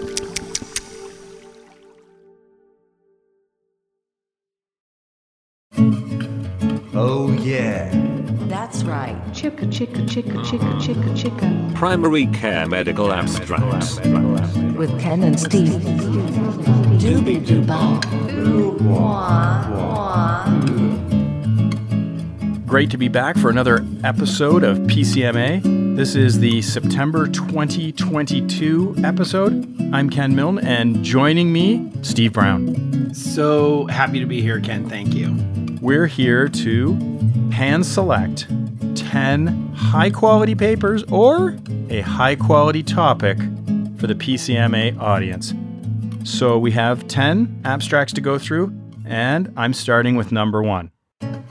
Paper 1. Abstract number 1 is Screening for Atrial Fibrillation, U.S. Preventative Service Task Force Recommendation Statement in JAMA 2022.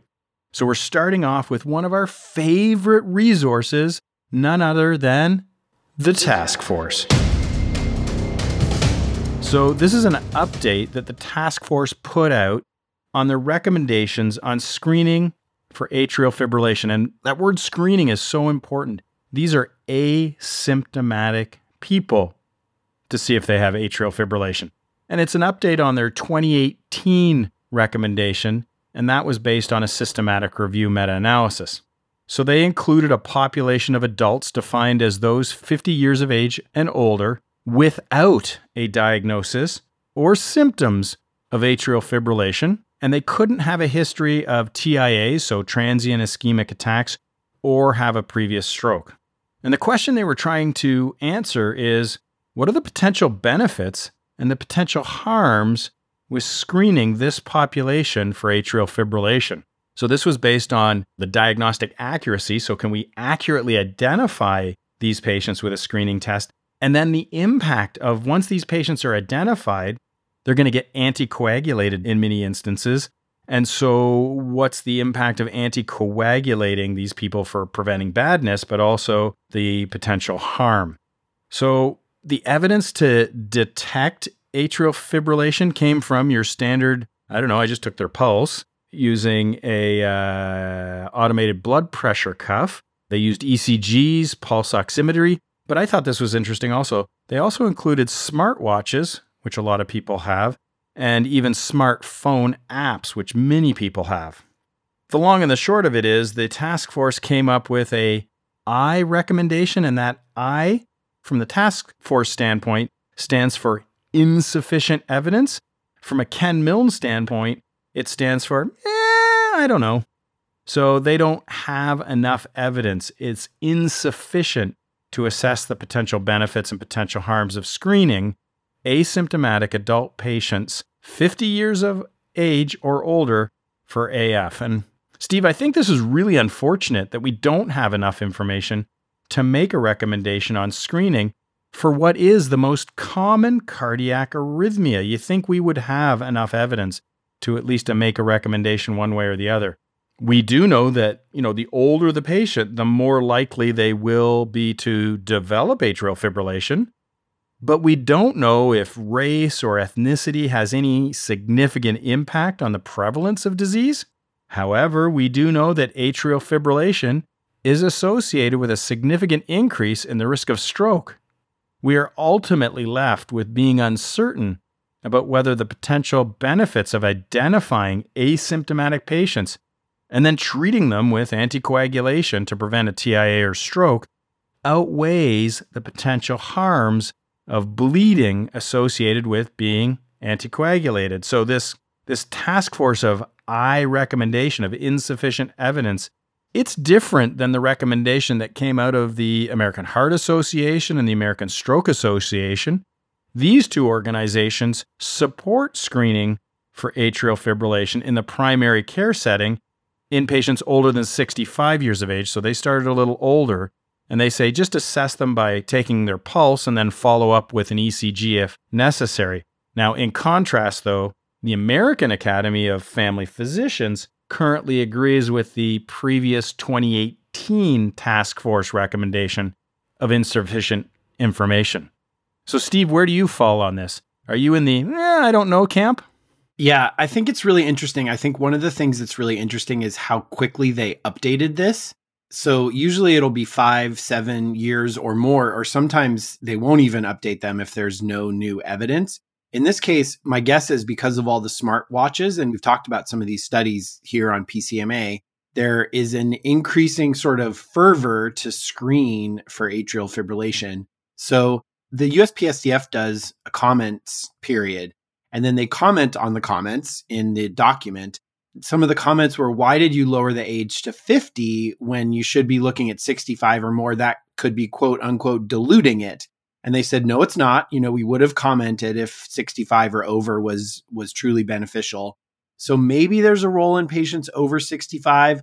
I don't think there's any harm in checking a pulse. The other organizations are not suggesting that you should do an EKG, although it's very interesting that the US Medicare recommends an ECG for a wellness exam, which is also not recommended, for example, by like the Choosing Wisely campaign.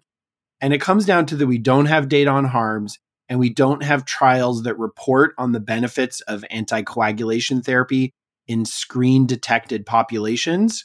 And then just to reemphasize your point, Ken, that if someone has symptoms or is like, hey, something's weird about my pulse, then this is not what that's applying to. You should work that up. You should evaluate that. And clearly something like atrial fibrillation is something that we have a treatment for that can prevent further progression of disease. Absolutely. That's a great point, because if somebody's coming to the office saying, hey, I'm feeling pounding in my chest, I've got palpitations, I'm feeling lightheaded, all of those types of things, that is not an asymptomatic person by definition. Or even worse, if they've had a TIA or identified as having a stroke, one of the things we do is obviously in that workup of a TIA or stroke is get an ECG to see if they have atrial fibrillation, and that is the cause of that stroke. So excellent point to talk about. These are asymptomatic patients, and that's what we don't know. Bottom line. There is not enough evidence to recommend for or against screening asymptomatic adult patients of at least 50 years of age for atrial fibrillation currently. Paper 2. Okay, abstract number 2, the treatment for mild chronic hypertension during pregnancy, New England Journal of Medicine 2022. We know that chronic hypertension is common in pregnancy and associated with preeclampsia and other adverse pregnancy outcomes. And apparently, I didn't realize this, there's actually some disagreement amongst different guidelines about treating hypertension in pregnant people with a blood pressure less than 160/100, which is most of the patients in pregnancy with chronic hypertension. Now, just real clear here, we're talking about chronic hypertension. We're not talking about blood pressure that becomes elevated once the patient is pregnant. So they wanted to look at whether we should treat this hypertension. So the authors performed an open label, multi-center trial. They randomized pregnant women with mild chronic hypertension, one baby, gestational age of less than 23 weeks, to receive either antihypertensive medications that were recommended for use in pregnancy, that's the active treatment group, or no treatment unless the hypertension got severe, which is systolic blood pressure over 160 or diastolic over 105. The primary composite outcome was preeclampsia with severe features, medically indicated preterm birth at less than 35 weeks gestation, placental abruption, or fetal or neonatal death. They also looked at a safety outcome, which was small for gestational age, birth weight, or below the 10th percentile for gestational age. And they had a secondary composite outcomes, also serious neonatal or maternal complications, preeclampsia, and preterm birth. They had over 2,400 women enrolled in the trial from 70 sites. The average age was 32. So this is fairly representative of the patients that have chronic hypertension in the United States. The active treatment group received labetalol, 62% of them, or nifedipine, 36%, which are the medications that are recommended for pregnancy and chronic hypertension. So what were the results? The primary composite outcome, 30% in the treated group, 37% in the untreated group, number needed to treat 14. That was statistically significant. We talked about how that was a composite outcome. Most of that result came from preeclampsia with severe features, which was also clinically significant. Small for gestational age was not significant. Serious maternal complications, severe neonatal complications, those were not statistically significant. And also a secondary outcome, any preeclampsia prevention was also effective. 31% versus 24%. Number needed to treat is 15. So this is a pretty well done, open label randomized controlled trial addressing a really important topic for a patient population that often doesn't get enough research effort conducted on their behalf. Yeah, it certainly is a really good question to ask, but I really don't understand why they couldn't have blinded it. You know, this lack of blinding, having it open label really is a big limitation because that could have introduced bias into the actual study. And then did you notice that they had to screen a 12-to-1 ratio? For every one person that they got in, 12 people were not included in the study. So there was a lot of screening and very few were actually included or eligible. Now, the authors do try to address this saying, yeah, the populations are similar, but that 12-to-1 ratio is a bit of a red flag for me. And then you already mentioned that This is a composite outcome, so I have difficulty with that. And even though the composite outcome had a number needed to treat of 15, that composite outcome can be an end run around the primary outcome of only 1. And it was driven by preeclampsia with severe features and medically indicated preterm birth at less than 35 weeks, which you could argue may or may not be that patient-oriented. But if you looked at placental abruption and certainly neonatal or fetal death, as part of the composite outcome, when they pull those out, they were not statistically different. And so I'm concerned that a study like this is about normalizing numbers, and they didn't have a blinded control group, and it has a composite outcome, and it's questionable whether it's patient-oriented. I just see a publication like this, especially in a high-impact journal, will lead to more intervention bias. Yeah, the challenge with those rarer outcomes, and especially, as you mentioned, with the 12-to-1 screening rate, they had 70 sites and they got 2,400 women. You'd probably have to have 10 times that number to be able to show a difference in neonatal outcomes. Then why put it in the composite outcome in the first place? Like, why throw it in there? Yeah. What's the utility? Because it's not going to be powered. The prevalence is going to be so low. I don't know. I just think it adds to some confusion, because then they see, that this was statistically different and the number needed to treat of 15 to prevent a composite outcome. And of course that, we're going to prevent fetal neonatal deaths as part of that. No, actually, we don't have evidence for that.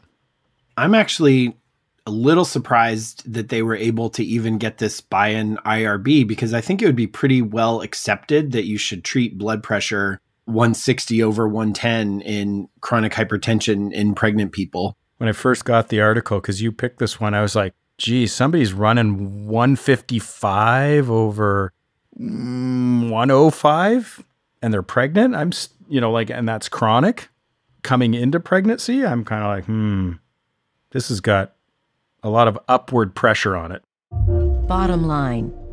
Treat chronic hypertension in pregnant people with a blood pressure over 140 over 90.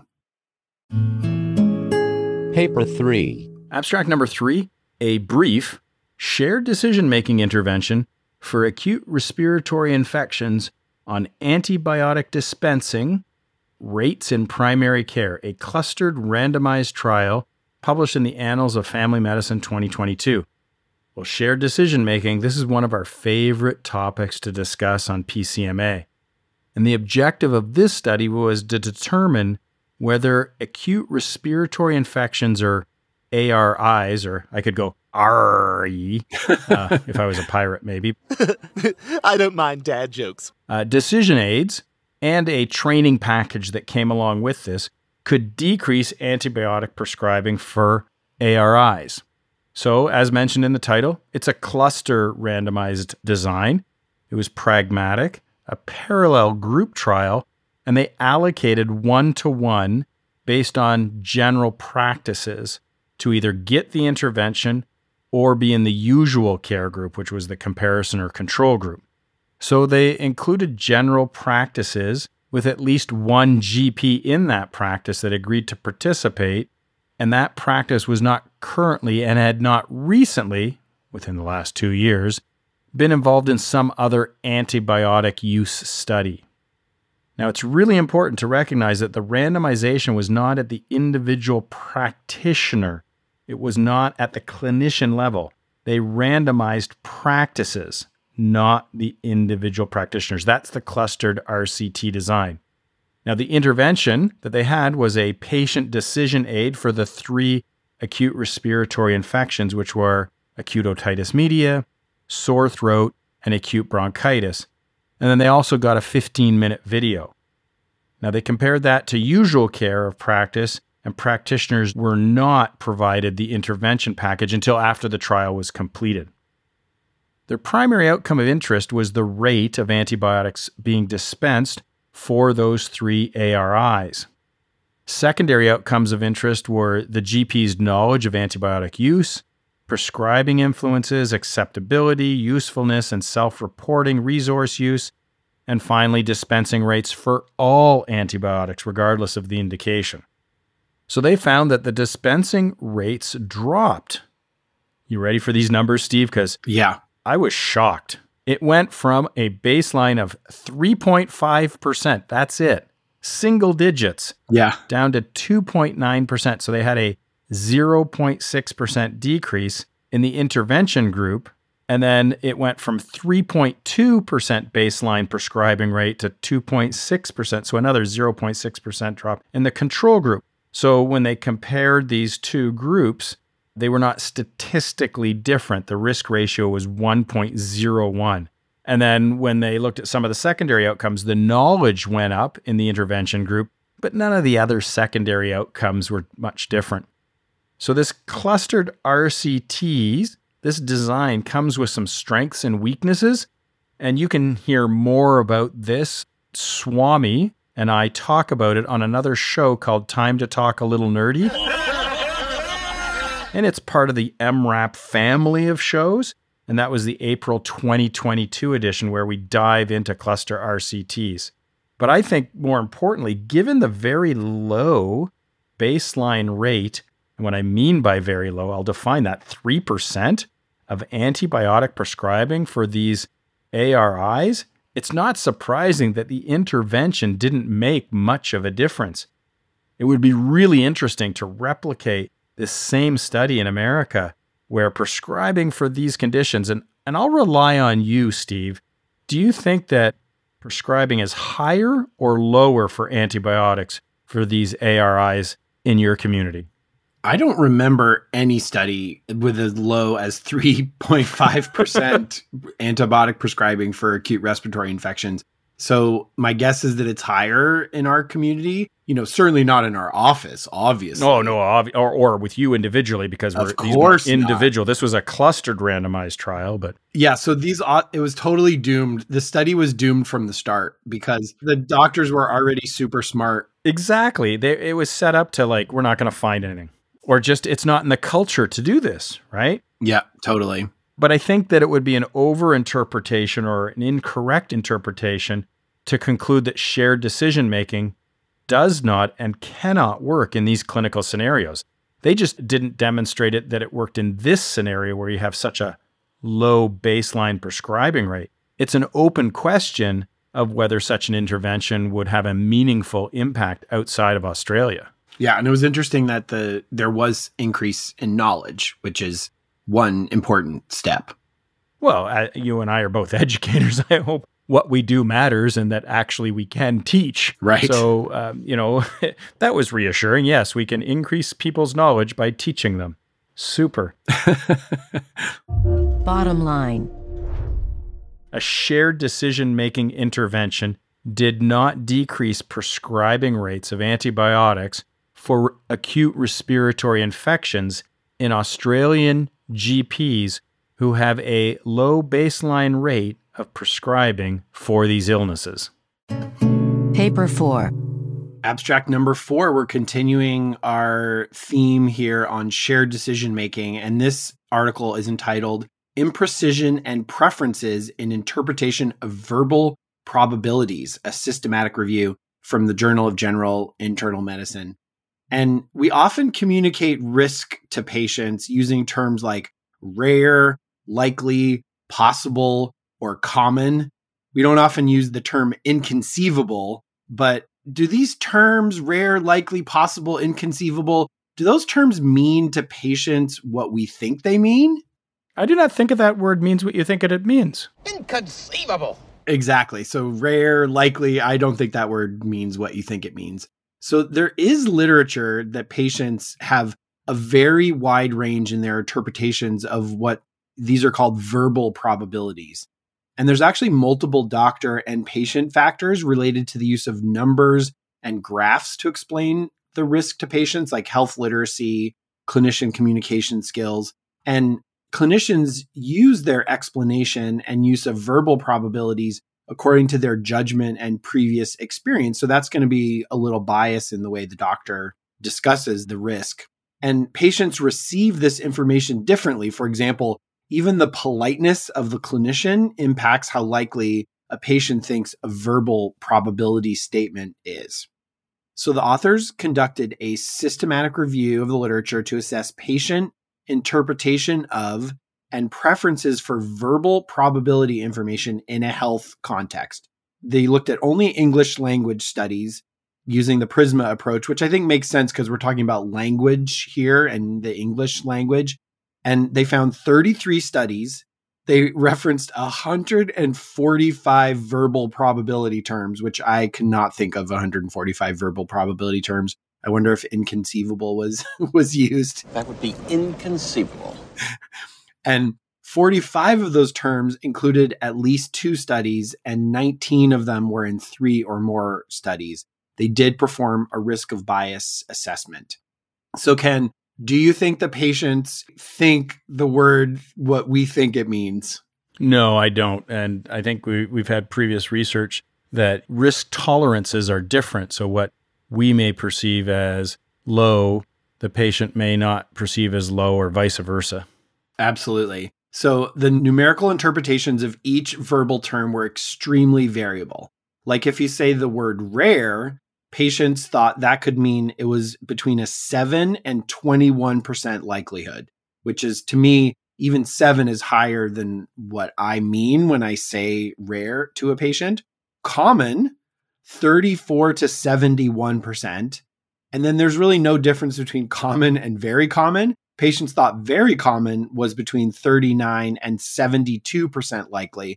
And also possible is about the same, 36 to 62%. So common, very common, and possible all essentially mean the same thing to patients if they try to put it into a numerical term. And in 12 of the studies, they did talk to the patients about how they like to get the information. And most participants preferred numerical information, either alone or in combination with the verbal labels. So I think this is probably one case, Ken, where we actually don't need any more literature. This systematic review pretty definitively tells us that when we use verbal probability terms like rare, common, very common, it's really not helpful for patients to understand risk or benefit. Yeah, it really emphasizes that language matters and how important it is to have your terms defined prior to discussing an issue, because even you and I could disagree on what is considered rare or common, and that also might be different to what a patient considers rare or common. And it really gets to one of the 3 pillars of evidence-based medicine: patients' values and preferences. And what the patient prefers may be based upon those numbers and the language that we use to describe the potential benefits and potential harms of any therapy. You did mention that patients prefer a quantitative information, so give me a number. You can give me some qualitative stuff too, but they want a quantitative number. And that makes sense because you can say 10% is 10%, right? That's what 10% is. But 10% may be considered rare to the patient, but not rare to us as clinicians. Yeah, absolutely. Bottom line. Using verbal probability terms like rare or common does not help patients understand, and we probably should use numbers to help our patients make decisions. Paper 5. Abstract number 5 is the efficacy of therapeutic aquatic exercise versus physical therapy modalities for patients with chronic low back pain, a randomized clinical trial, JAMA Network Open 2022. Now, Steve, we continue on this quest of ours to find something, anything, to be effective based on high-quality evidence to treat low back pain. We are never going to give up. Yeah, no. We are going to persist until both of us retire on studies for low back pain. Well, I picked this study for a couple of reasons. One, to continue with that theme, but also because I was a swimmer at one point, a competitive swimmer. So I was wondering, is the answer just to everyone into the pool? So the objective of this study was to determine the long-term impact of aquatic exercise on patients with chronic low back pain. It was single-blinded. People knew if they were in the pool. I was in the pool! Randomized. Are they in the pool? Yes, it feels wet. of adults defined 18 to 65 years of age, and they had to have low back pain lasting at least 3 months. So that's the chronicity, right? That's how chronic the back pain is. And they were randomized to get 60 minutes of this pool time twice a week for these therapeutic aquatic sessions for 3 months. Or they got a TENS unit, so a transcutaneous electric nerve stimulation, and an infrared ray thermal therapy. Now, the primary outcome was that Roland Morris Disability Questionnaire, that RMDQ that's so often used. And it goes from 0, meaning the patient has no disability, all the way up to 24. That's the highest number you can get, indicating severe disability. And they looked at this at 3, 6, and 12 months because they were looking at the long-term impact of this 3-month aquatic therapy session done twice a week. They had some secondary outcomes, including pain intensity, quality of life, and sleep quality. The total cohort consisted of 113 patients. The mean age was 31, so these are relatively young people, and it was about a 50-50 split for females and males. Therapeutic aquatic exercise group showed greater alleviation of disability with an adjusted mean group differences of somewhere around a 2-point drop at 3 months, 2.5-point drop at 6 months, and a 3.5 drop at 12 months. And this was all statistically significant. And the therapeutic aquatic exercise was also more effective treatment than physical therapy modalities on pain intensity, quality of life, and sleep quality. But we need to dig into this one a bit more because it's just another study showing nothing really works well for chronic low back pain. And the single-blinded nature of this trial design can introduce some bias. But what jumped out at me was the baseline scores going into this study, like the previous one on antibiotic prescribing, 3% of people getting antibiotics for those respiratory infections. These people on the RMDQ was relatively low. Well, what do I mean by relatively low, Steve, after that last paper? 8 on a score from 0 to 24, with 24 being the badness and 0 being no disability. So that's what I mean by relatively low. It was an 8. And these were younger people, the mean age 31. So that's what I mean by younger. So it may not apply to older individuals and could just represent the natural history of this condition, that you have back pain for 3 or 4 months. That gets you into the study, and maybe over the next 3, 6 to 12 months, your back pain will improve no matter what you do.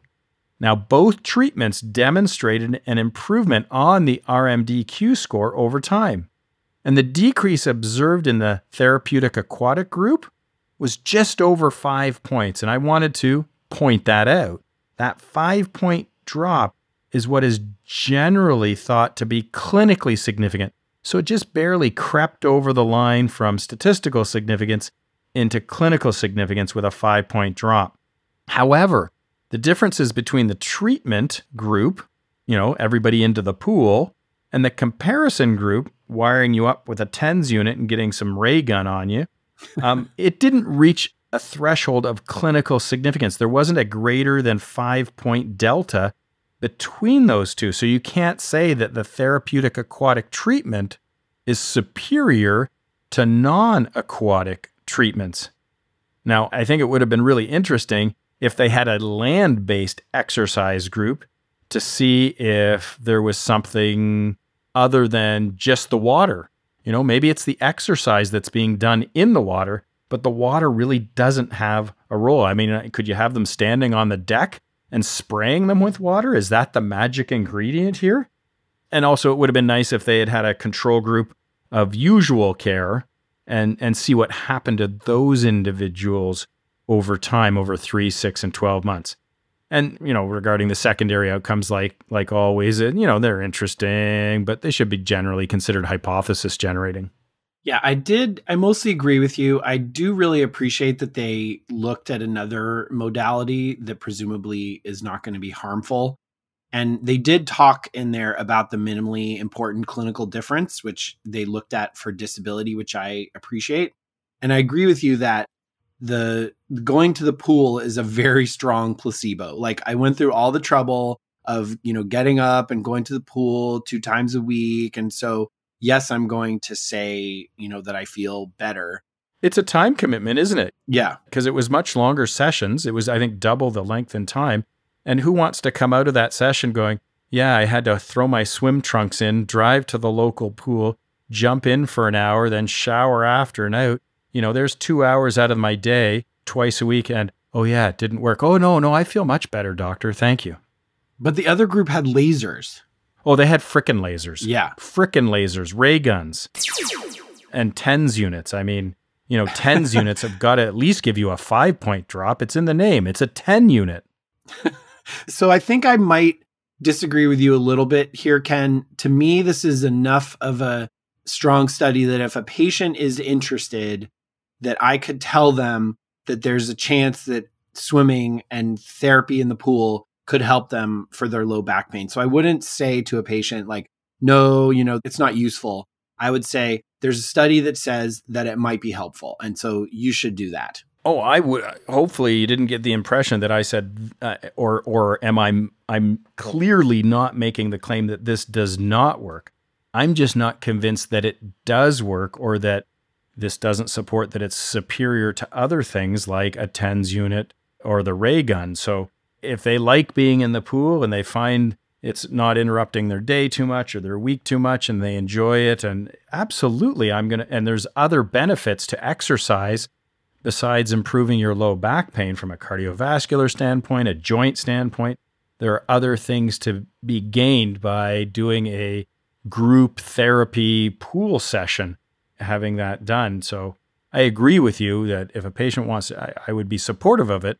I think it's just an overinterpretation to say that there's something special or powerful or significant here that we should be advising everybody into the pool. Yeah. Bottom line.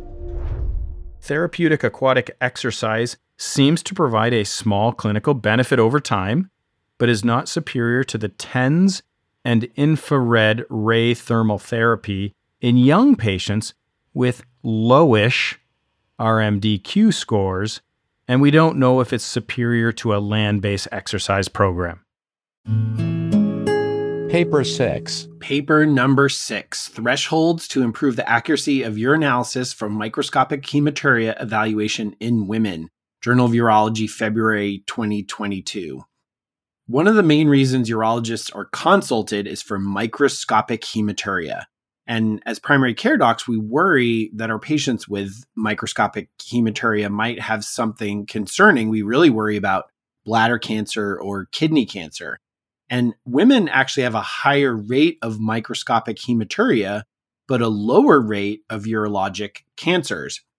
And so some of the times when we refer a patient for microscopic hematuria, the result of the urinalysis might actually be from a so-called poorly collected or contaminated urinalysis, or UA. So these authors compared referral UAs to in-office UAs properly collected in the urologist's office, and they also did catheterized specimens to improve the utility of hematuria screening in women. They studied 46 women who were referred for microscopic hematuria, and they compared matched specimens. True microscopic hematuria was defined as greater than 3 red blood cells per high power field on catheterization. So what are the results? Well, first of all, the data on 20 women was not included because, quote, missing voided samples due to a laboratory processing error. So that's pretty sloppy there. Catheterized urinalysis had, shockingly, significantly fewer red blood cells and squamous epithelial cells. Urine collected by so-called clean catch in the urologist's office had many fewer RBCs and epithelial cells compared to those that were collected before the referral. And fewer than 2 squamous epithelial cells with elevated red blood cells was a significant predictor for true microscopic hematuria. And so they concluded that about 40% of the referrals in women for this concern were thought to be inappropriate, mainly because of a high number of squamous epithelial cells. So there's no patient-oriented outcome here, sloppy methodology, But given the low probability of malignancy, I think this really highlights a really important quality improvement opportunity for our patients. We can limit our referrals based on the quality of the urine, mainly assure that there's no epithelial cells prior to making a referral for microscopic hematuria. And it's useful to know that just repeating the urine with good technique seems to make a lot of microscopic hematuria resolve. So we can definitely save our patients some unnecessary referrals. Yeah, this study let me talk about one of my pet peeves, or in this case, a pet pee. And that's putting the methods section in a smaller font, de-emphasizing the importance of the methods. I mean, come on, this is the most important section of the whole manuscript. All right, pet peeve over. Other stuff. Where's the power calculation? I didn't see a power calculation. Yeah. And you already mentioned that, the incomplete data. If they wanted to do some quality improvement process, how about not losing or having missing data attributed to laboratory processing errors in over 20 out of the 66 women? I mean, there's an area that could be improved, not just collecting the sample, but processing the sample. And then when I was listening to you, data tends to be messy, right? And it's clumpy and lumpy. And, if you took urine samples from your patients on a daily basis, some days there would be no red cells, and some days there could be red cells, a few red cells, and it bounces around, right? And so you're in your office and you get a urine sample, and on that day, you have enough red cells to, trigger this is microscopic hematuria, and I'm going to do a referral. And then you send them to the urologist to do another sample. What would have been interesting is to have a control group where you take all the people that you got a urine sample on that day as well, who didn't have microscopic hematuria, and then send them to the urologist and see how many of them had a subsequent sample where there were a few red blood cells and they had microscopic hematuria in the urologist's office doing a clean catch. Because maybe there's some regression to the mean going on in here, because we're only sending the patients that have microscopic hematuria, not all the patients that didn't on that one-time sample.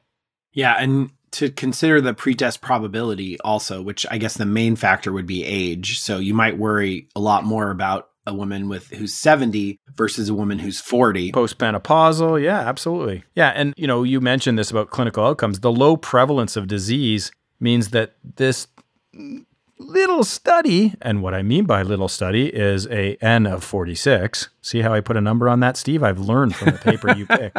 From this small study, because what we consider small might be different, lacked the power to conclude anything about malignancy. Bottom line. If you're going to refer one of your women patients to urology for microscopic hematuria, make sure the urine you're using to refer has minimal squamous epithelial cells. Paper 7. Abstract number 7, providing a second opinion to Dr. Google with the WWW framework, Journal of General Internal Medicine 2021. This is one of the most enjoyable papers that I read this month because it was different. Like, it was different, right? Yes. So we see patients who have done their own, quote, research that involves a consult with this very famous doctor, Dr. Google. Stop it, Ken. You are embarrassing me. And then they request a second opinion from us as their primary care physician. And so these two authors from Minnesota, did I say that correctly, Steve? Yep. Minnesota, provide their approach when discussing information or misinformation patients have found on the internet. Now, certainly patients have historically come to office visits with other health information that they've obtained from traditional media or from the friends and family program. The internet and social media has provided a tsunami of anonymous medical advice of varying quality. So trying to, pick out the signal from all that noise can be difficult. And this vast amount of misinformation in the healthcare sector has been coined the infodemic. So these authors propose a WWW, and that's not the World Wildlife Fund? No, that's not it. The World Wrestling, what was the original WWW? World Wrestling? I think the WWF was the World Wrestling Federation. Oh, yes. And then it was the World Wildlife Fund, right? Yeah. And they got into a big brouhaha about, trademarks or whatever. This is the WWW, not the WWF. So each W stands for something. And the first W is for wait. Hey, hold on just a second. Respond with empathy first. And I think this is a great thing. I mean, they could have said pause, but it wouldn't fit with this internet theme of WWW. But really, I have to catch myself doing this sometimes too. So I don't have this monosynaptic response to somebody who says, well, this Facebook page group said X, Y, or Z about something. So I really have to fight that. So, waiting before responding is a really good piece of advice. And the authors suggest using something called the SAVE strategy. So you will support the patient, acknowledge what they're saying, validate certain aspects of it, and emotion name to it. So that's the SAVE strategy based on that higher order of wait before you respond. And then if you are responding, respond with empathy rather than so you don't feel like you're talking down to the patient. And then the second W is what? No. What is to demonstrate curiosity? What are you talking about? Ask about what they found. Hey, that's interesting. I mean, I can't possibly know everything that's out there in the medical field. So sure. So what did you find? And be open to the possibility that it may have some value. And explore the issue with the patient. Ask about the source of the information and inquire, hey, what did you think of this? Because maybe they're bringing it forward to saying, hey, isn't this cray-cray? Or they may be bringing it to say, what do you think of this, doctor? I think this looks really interesting and we should talk about it and do it. So I think that sort of what thing of demonstrating some curiosity about the information patients are bringing forward. And then the last W is the one I like the most. This is work together. We band together, we work together, we fight together. Discuss how or even if the information can be incorporated into their healthcare plan and recognize that some suggestions have a low potential for harm. So, okay. And while others have a greater potential for harm, and it's like, not so quick on doing that. So I found this to be an enjoyable short read of what other clinicians sharing their experience, their approach to a common situation.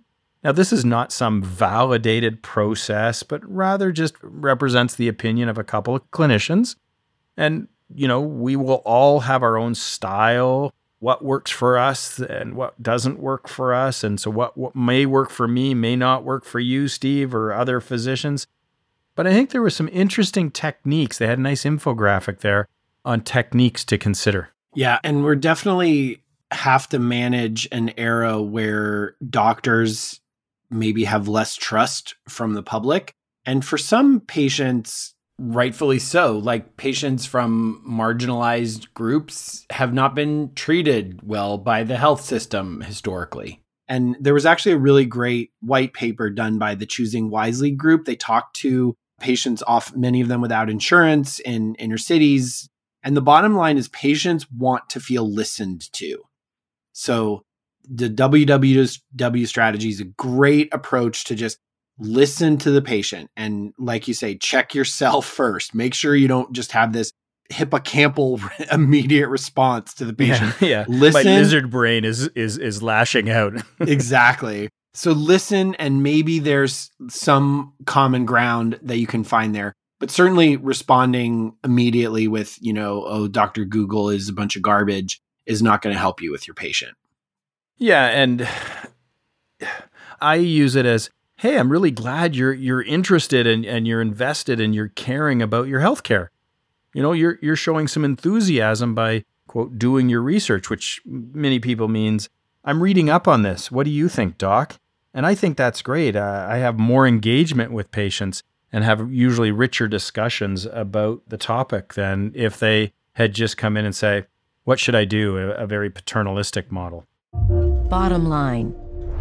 Dr. Google is a reality of practice, and we need to find constructive ways to communicate effectively with patients to maintain our therapeutic alliance.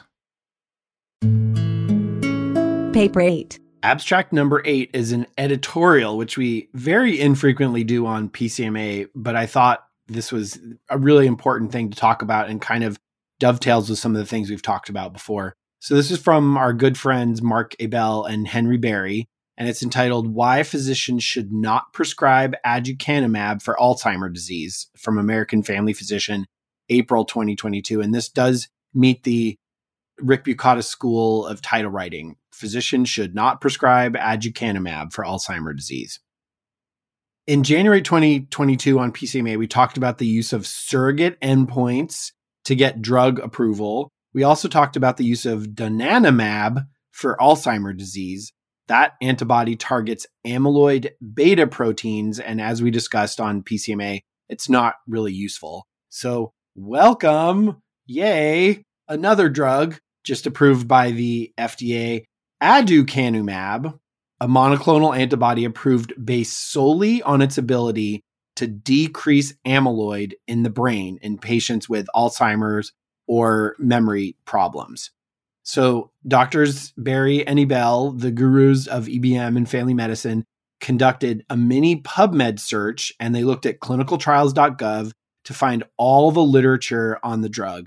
They found 2 published randomized controlled trials that report only a decrease in amyloid deposition. And then, this is enough to talk about this editorial alone. They found 3 unpublished randomized controlled trials from the FDA approval documents, which included 2,000 or more patients randomized to the medication or placebo. It was given every 4 weeks for 6 to 12 months. All the patients had mild Alzheimer or mild cognitive impairment, and they had amyloid deposition on PET scan. So this is just like the editorial that just keeps on giving. The authors conducted their own mini meta-analysis on those studies that I mentioned, found no statistically or clinically meaningful differences in cognitive function in those 3 trials.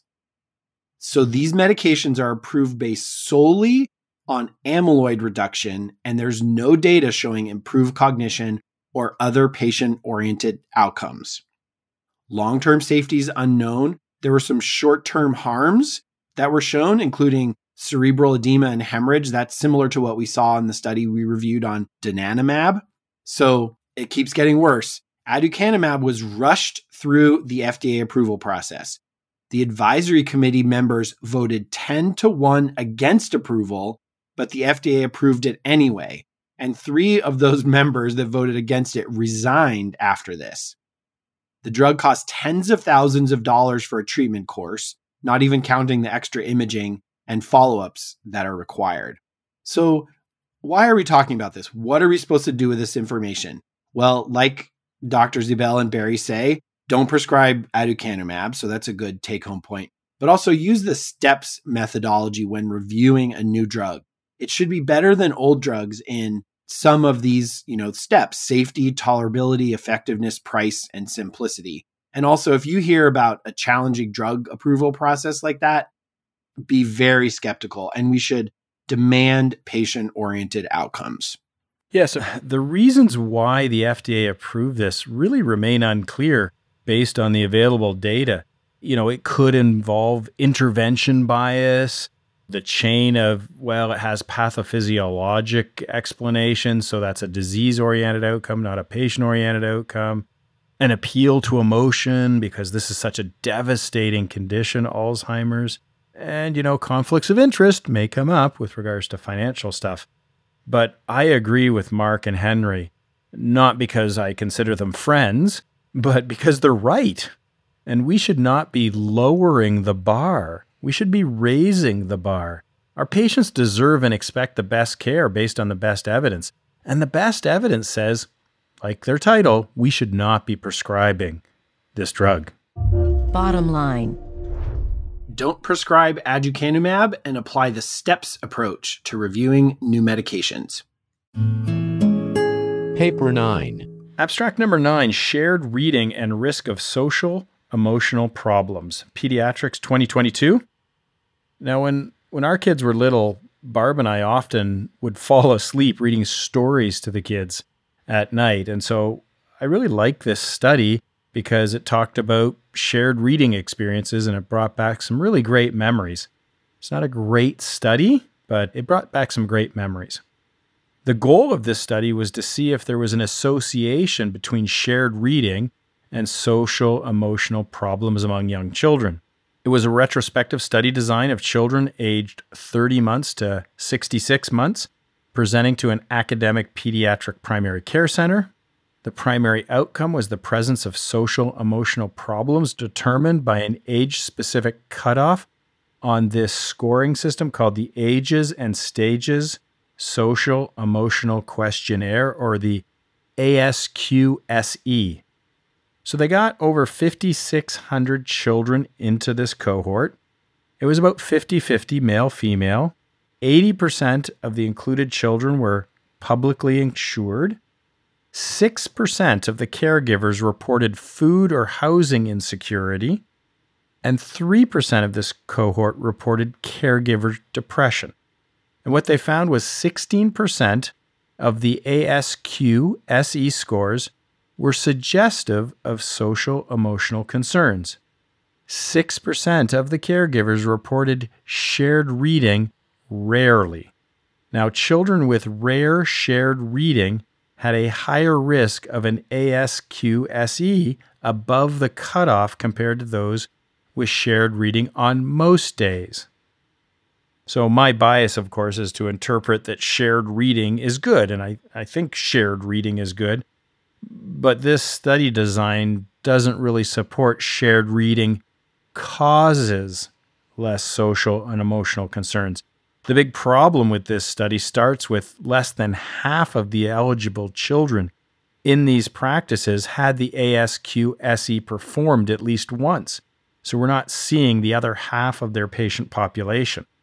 The next big issue is the retrospective observational nature of the study.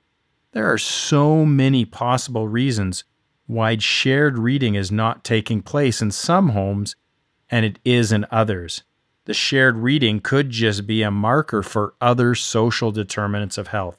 So we really need to be careful not to overinterpret this and saying, well, the fix for this is to make sure that parents are doing shared reading with their children. I think they should be doing shared reading with their children for a host of reasons, but not because this study says it will cause less social and emotional concerns. Yeah, definitely you should read with your kid. And for practices that are interested, look into the Reach Out and Read program, ROAR. It's a not-for-profit that provides books to kids that you can use during child checks. And so we've given out hundreds, thousands of books to kids in our office. So check out Reach Out and Read. Roar. I love that. Yes. Oh, super. Let's include that in the notes for people of that resource. Bottom line. Reading to your children is good for many reasons, but this study does not provide strong evidence to support the claim shared reading can mitigate social emotional problems. Paper 10. Abstract number 10. We're going to end, Ken, with a little hocus pocus. Nice. Ultrasound versus landmark-guided medium-sized joint arthrocentesis, a randomized controlled trial from Academic Emergency Medicine, February 2022. We've talked a bit about point-of-care ultrasound, or POCUS, on the extended family of Ride-On Prime, including for skin and soft tissue infections. Recently, we had a segment on using it to examine eyeballs. So another possible use for ultrasound, to help diagnose a painful joint or to get fluid off a joint when you want to know what's going on. And so this randomized controlled trial looked at what they call medium-sized joints, which is elbow, wrist, or ankle. And they investigated whether POCUS improves success with arthrocentesis. This was a single-center, prospective, randomized clinical trial of a convenient sample of patients who presented to an urban university hospital emergency department. So the patients had a suspected medium-sized joint effusion. They were undergoing arthrocentesis, and they were randomized to landmark-guided or ultrasound-guided. A research assistant who allegedly was blind to the study objectives judged the success. The person doing the procedure, this is really important to look at in ultrasound studies, is how experienced are the people doing the ultrasound. They were first to third year EMed residents who had had a 4-hour course during orientation and then also a 1-month ultrasound rotation in their intern year. Most of the joints were either wrists, half of them were wrists, or ankles were 36%. So this is mainly going to talk about wrists and ankles. They found 44 patients to enroll. What are the results? Overall success with ultrasound, 94% to tap the joint versus 60% without the ultrasound. Number needed to treat 3. First pass success, 82% with the ultrasound versus 47% without. Also number needed to treat of 3. And many of the failed aspirations that did not use ultrasound were found later by ultrasound to have minimal effusion. So I'm convinced no potential harms. Handheld ultrasounds becoming more and more accessible. It seems like we could really start to use this selectively for these procedures in our practices. Well, it's a small study. And what I mean by small is 44 people. And it was done by residents, as you point out. So it would have been really interesting to say, how about we take experienced clinicians with 25 years of experience and give them a short session on landmarks and a short session on ultrasound and see which way they are better at doing it. Because my hypothesis would be those clinicians with decades of experience who have been practicing without using ultrasound would be pretty good at tapping these joints, and maybe not as great because they didn't get trained originally on ultrasound. So it may be due to the cohort of people coming through. But ultimately, we want the patients to get the tap that they need. And so if you're great with hocus pocus, bring out the probe. If you're really good with your landmarks and have been quite successful over the years, super, great. You know, at the end of the day, we want to see practically, did you get the tap or not? And if they got 90% plus using POCUS, and if they compared that to experienced clinicians who got 90% not using POCUS, okay, you know, you got what you needed to get. It was a convenient sample, so there could be some selection bias, and like you said, 50% were ankles. But there are some potential difficulties with just doing the joint aspiration itself. And if getting an ultrasound going, hey, there's not a lot of fluid to be shooting at there, maybe you shouldn't be sticking a large cord instrument into a low probability situation of there's not a lot of fluid there to get. Yeah, so maybe if nothing else, this can at least challenge people to examine their practice for this. Yeah. To see how successful they are and if there's an improvement opportunity. Bottom line. Ultrasound guidance improves success for ankle and wrist arthrocentesis.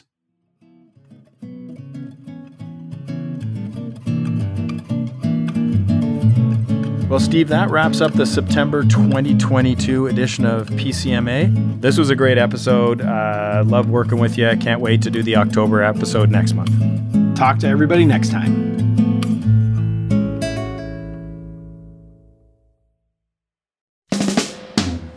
I think I can sum this all up. Summary. This is a summary, and we're starting with PCMA. And Vanessa, you are leading the charge. Take it away. PCMA, Article 1.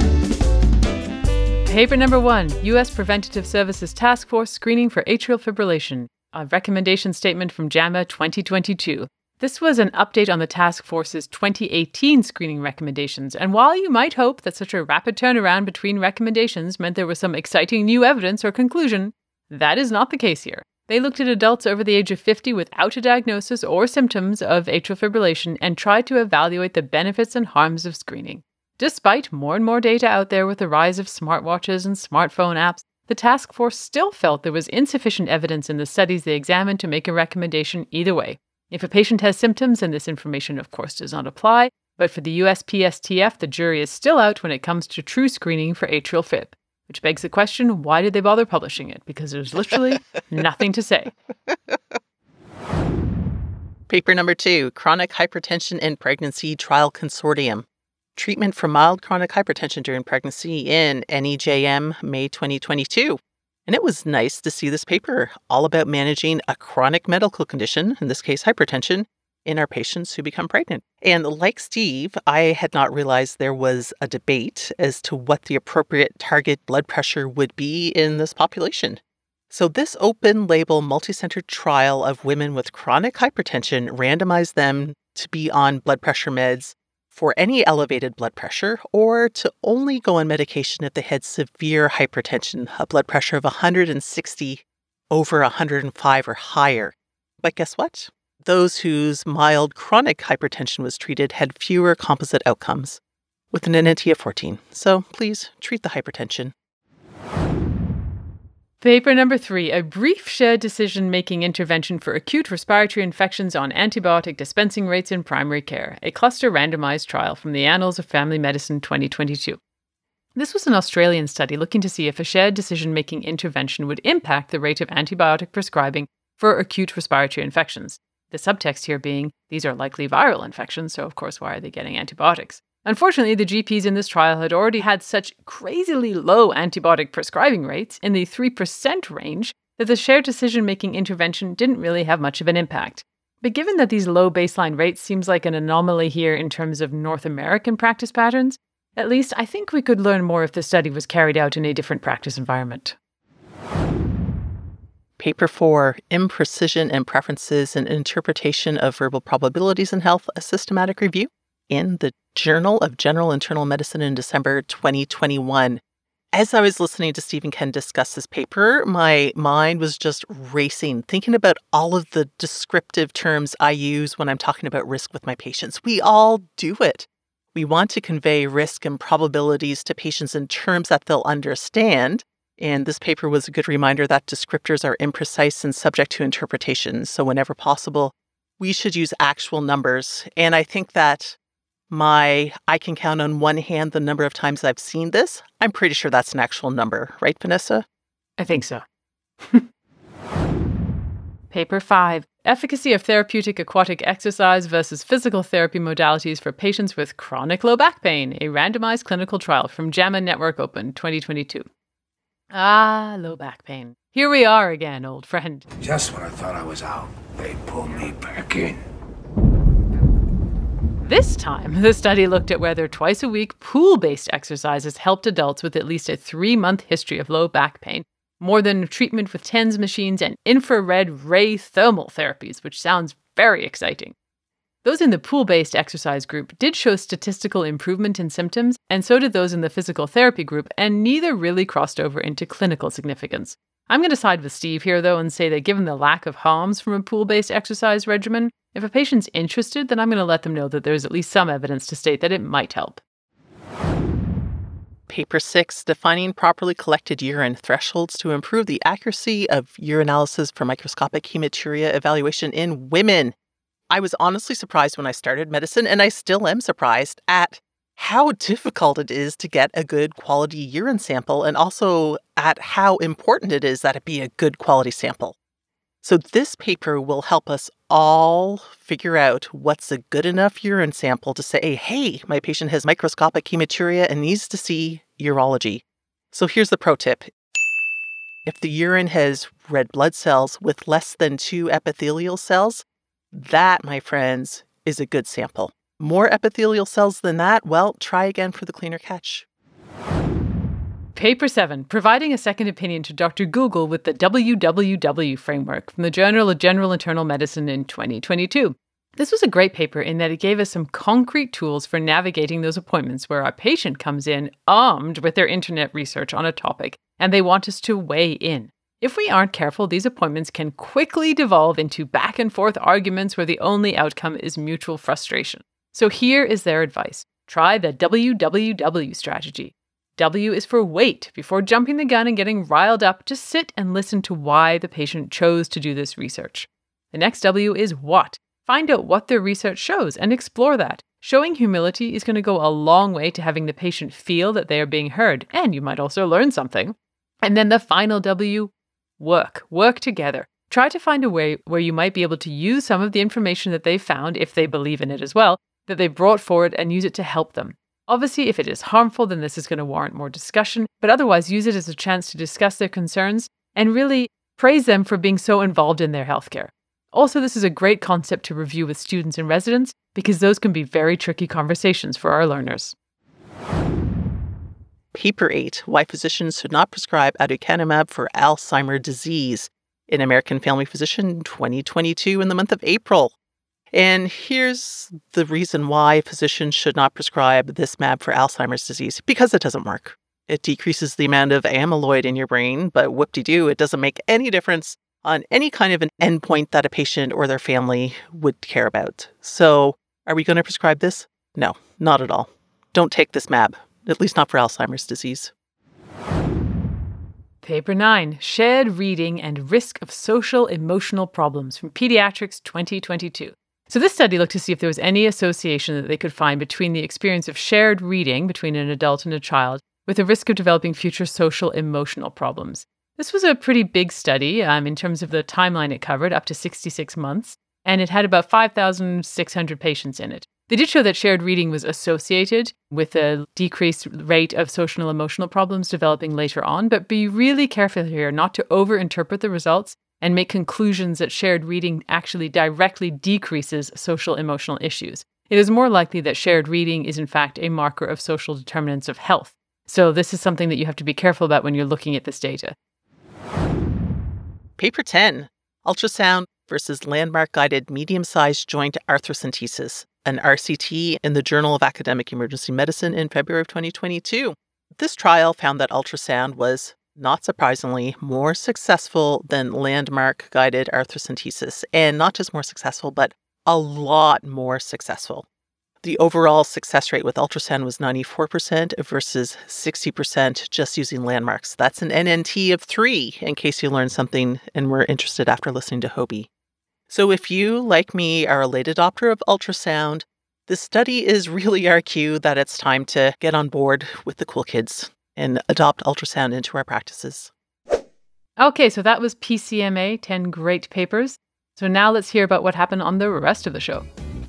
It's Reviews and Perspectives with Dr. Hobart Lee. In Reviews and Perspectives with Hobart Lee, Hobie and I talked about the number needed to treat. And he first reminded us of what the NNT is, and then we talked about the NNT of common interventions that we do in primary care. And the numbers are surprising. So the NNT for treating hypertension to prevent a death at 5 years is 125. Even worse than that is the NNT for prostate cancer screening. We need to screen 770 men between the ages of 55 to 69 to prevent 1 death. Kind of humbling. Definitely. NNT, my favorite statistic. The Generalist. Next up came the Generalist. I used to dread when a patient would come to the clinic, like in my outpatient office with a swollen and sore leg, because I knew I was then going to have to call the emergency room, send them to the emergency room, and from there they were going to need a formal ultrasound, which actually had to be at an even different hospital, all of which took time and resources. But in this segment, Casey Parker reminds us that once we're trained, we can use POCUS in the office to look for a DVT, assuming we have a POCUS in the office. He gives a great stepwise approach and some really good tips and tricks to making your scan more successful for this particular problem. Eosinophilic esophagitis. With Chris Drumm. Chris Drumm joined us to talk about eosinophilic esophagitis. And he shared the case of one of his patients, a young guy who ended up with a food impaction and had to go to the ED to get this dealt with. And then on scope, found out that his patient had eosinophilic esophagitis. And this condition, Vanessa, really seems to be getting more and more common, at least in my part of the world. And treatment can involve avoiding some foods that trigger this overexuberant immune response, can involve PPIs, and even esophageal dilatation. So put this on your list of things to think about when your patients are having a hard time swallowing.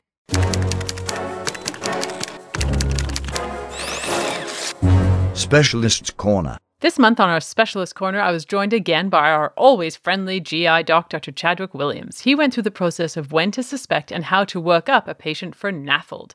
NAFLD, of course, stands for non-alcoholic fatty liver disease, and this is increasingly common in wealthy countries and is leading to more and more cases of chronic liver disease and cirrhosis.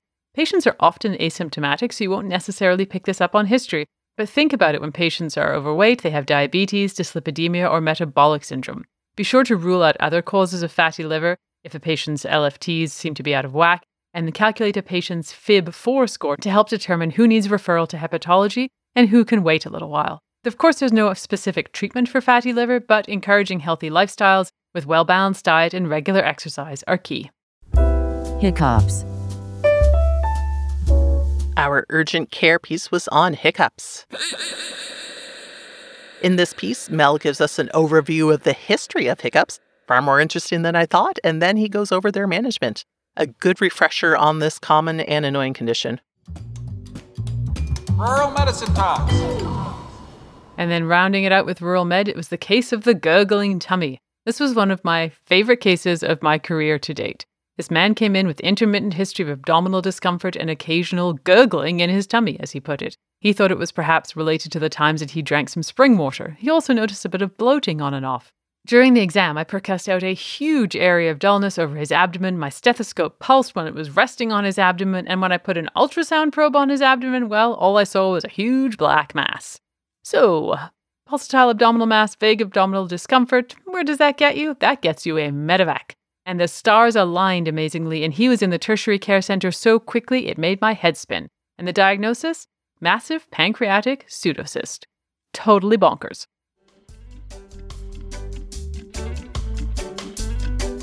So that was it for September 2022. Of course, don't forget to check out all of the other offerings we have here in the MRAP universe. We have Corpendium, the online textbook. We have C3 episodes where we review core concepts. There's the MRAP show proper, and of course, emergency medical abstracts as well, and lots more. So don't forget to check out all the other options in there in our MRAP offerings.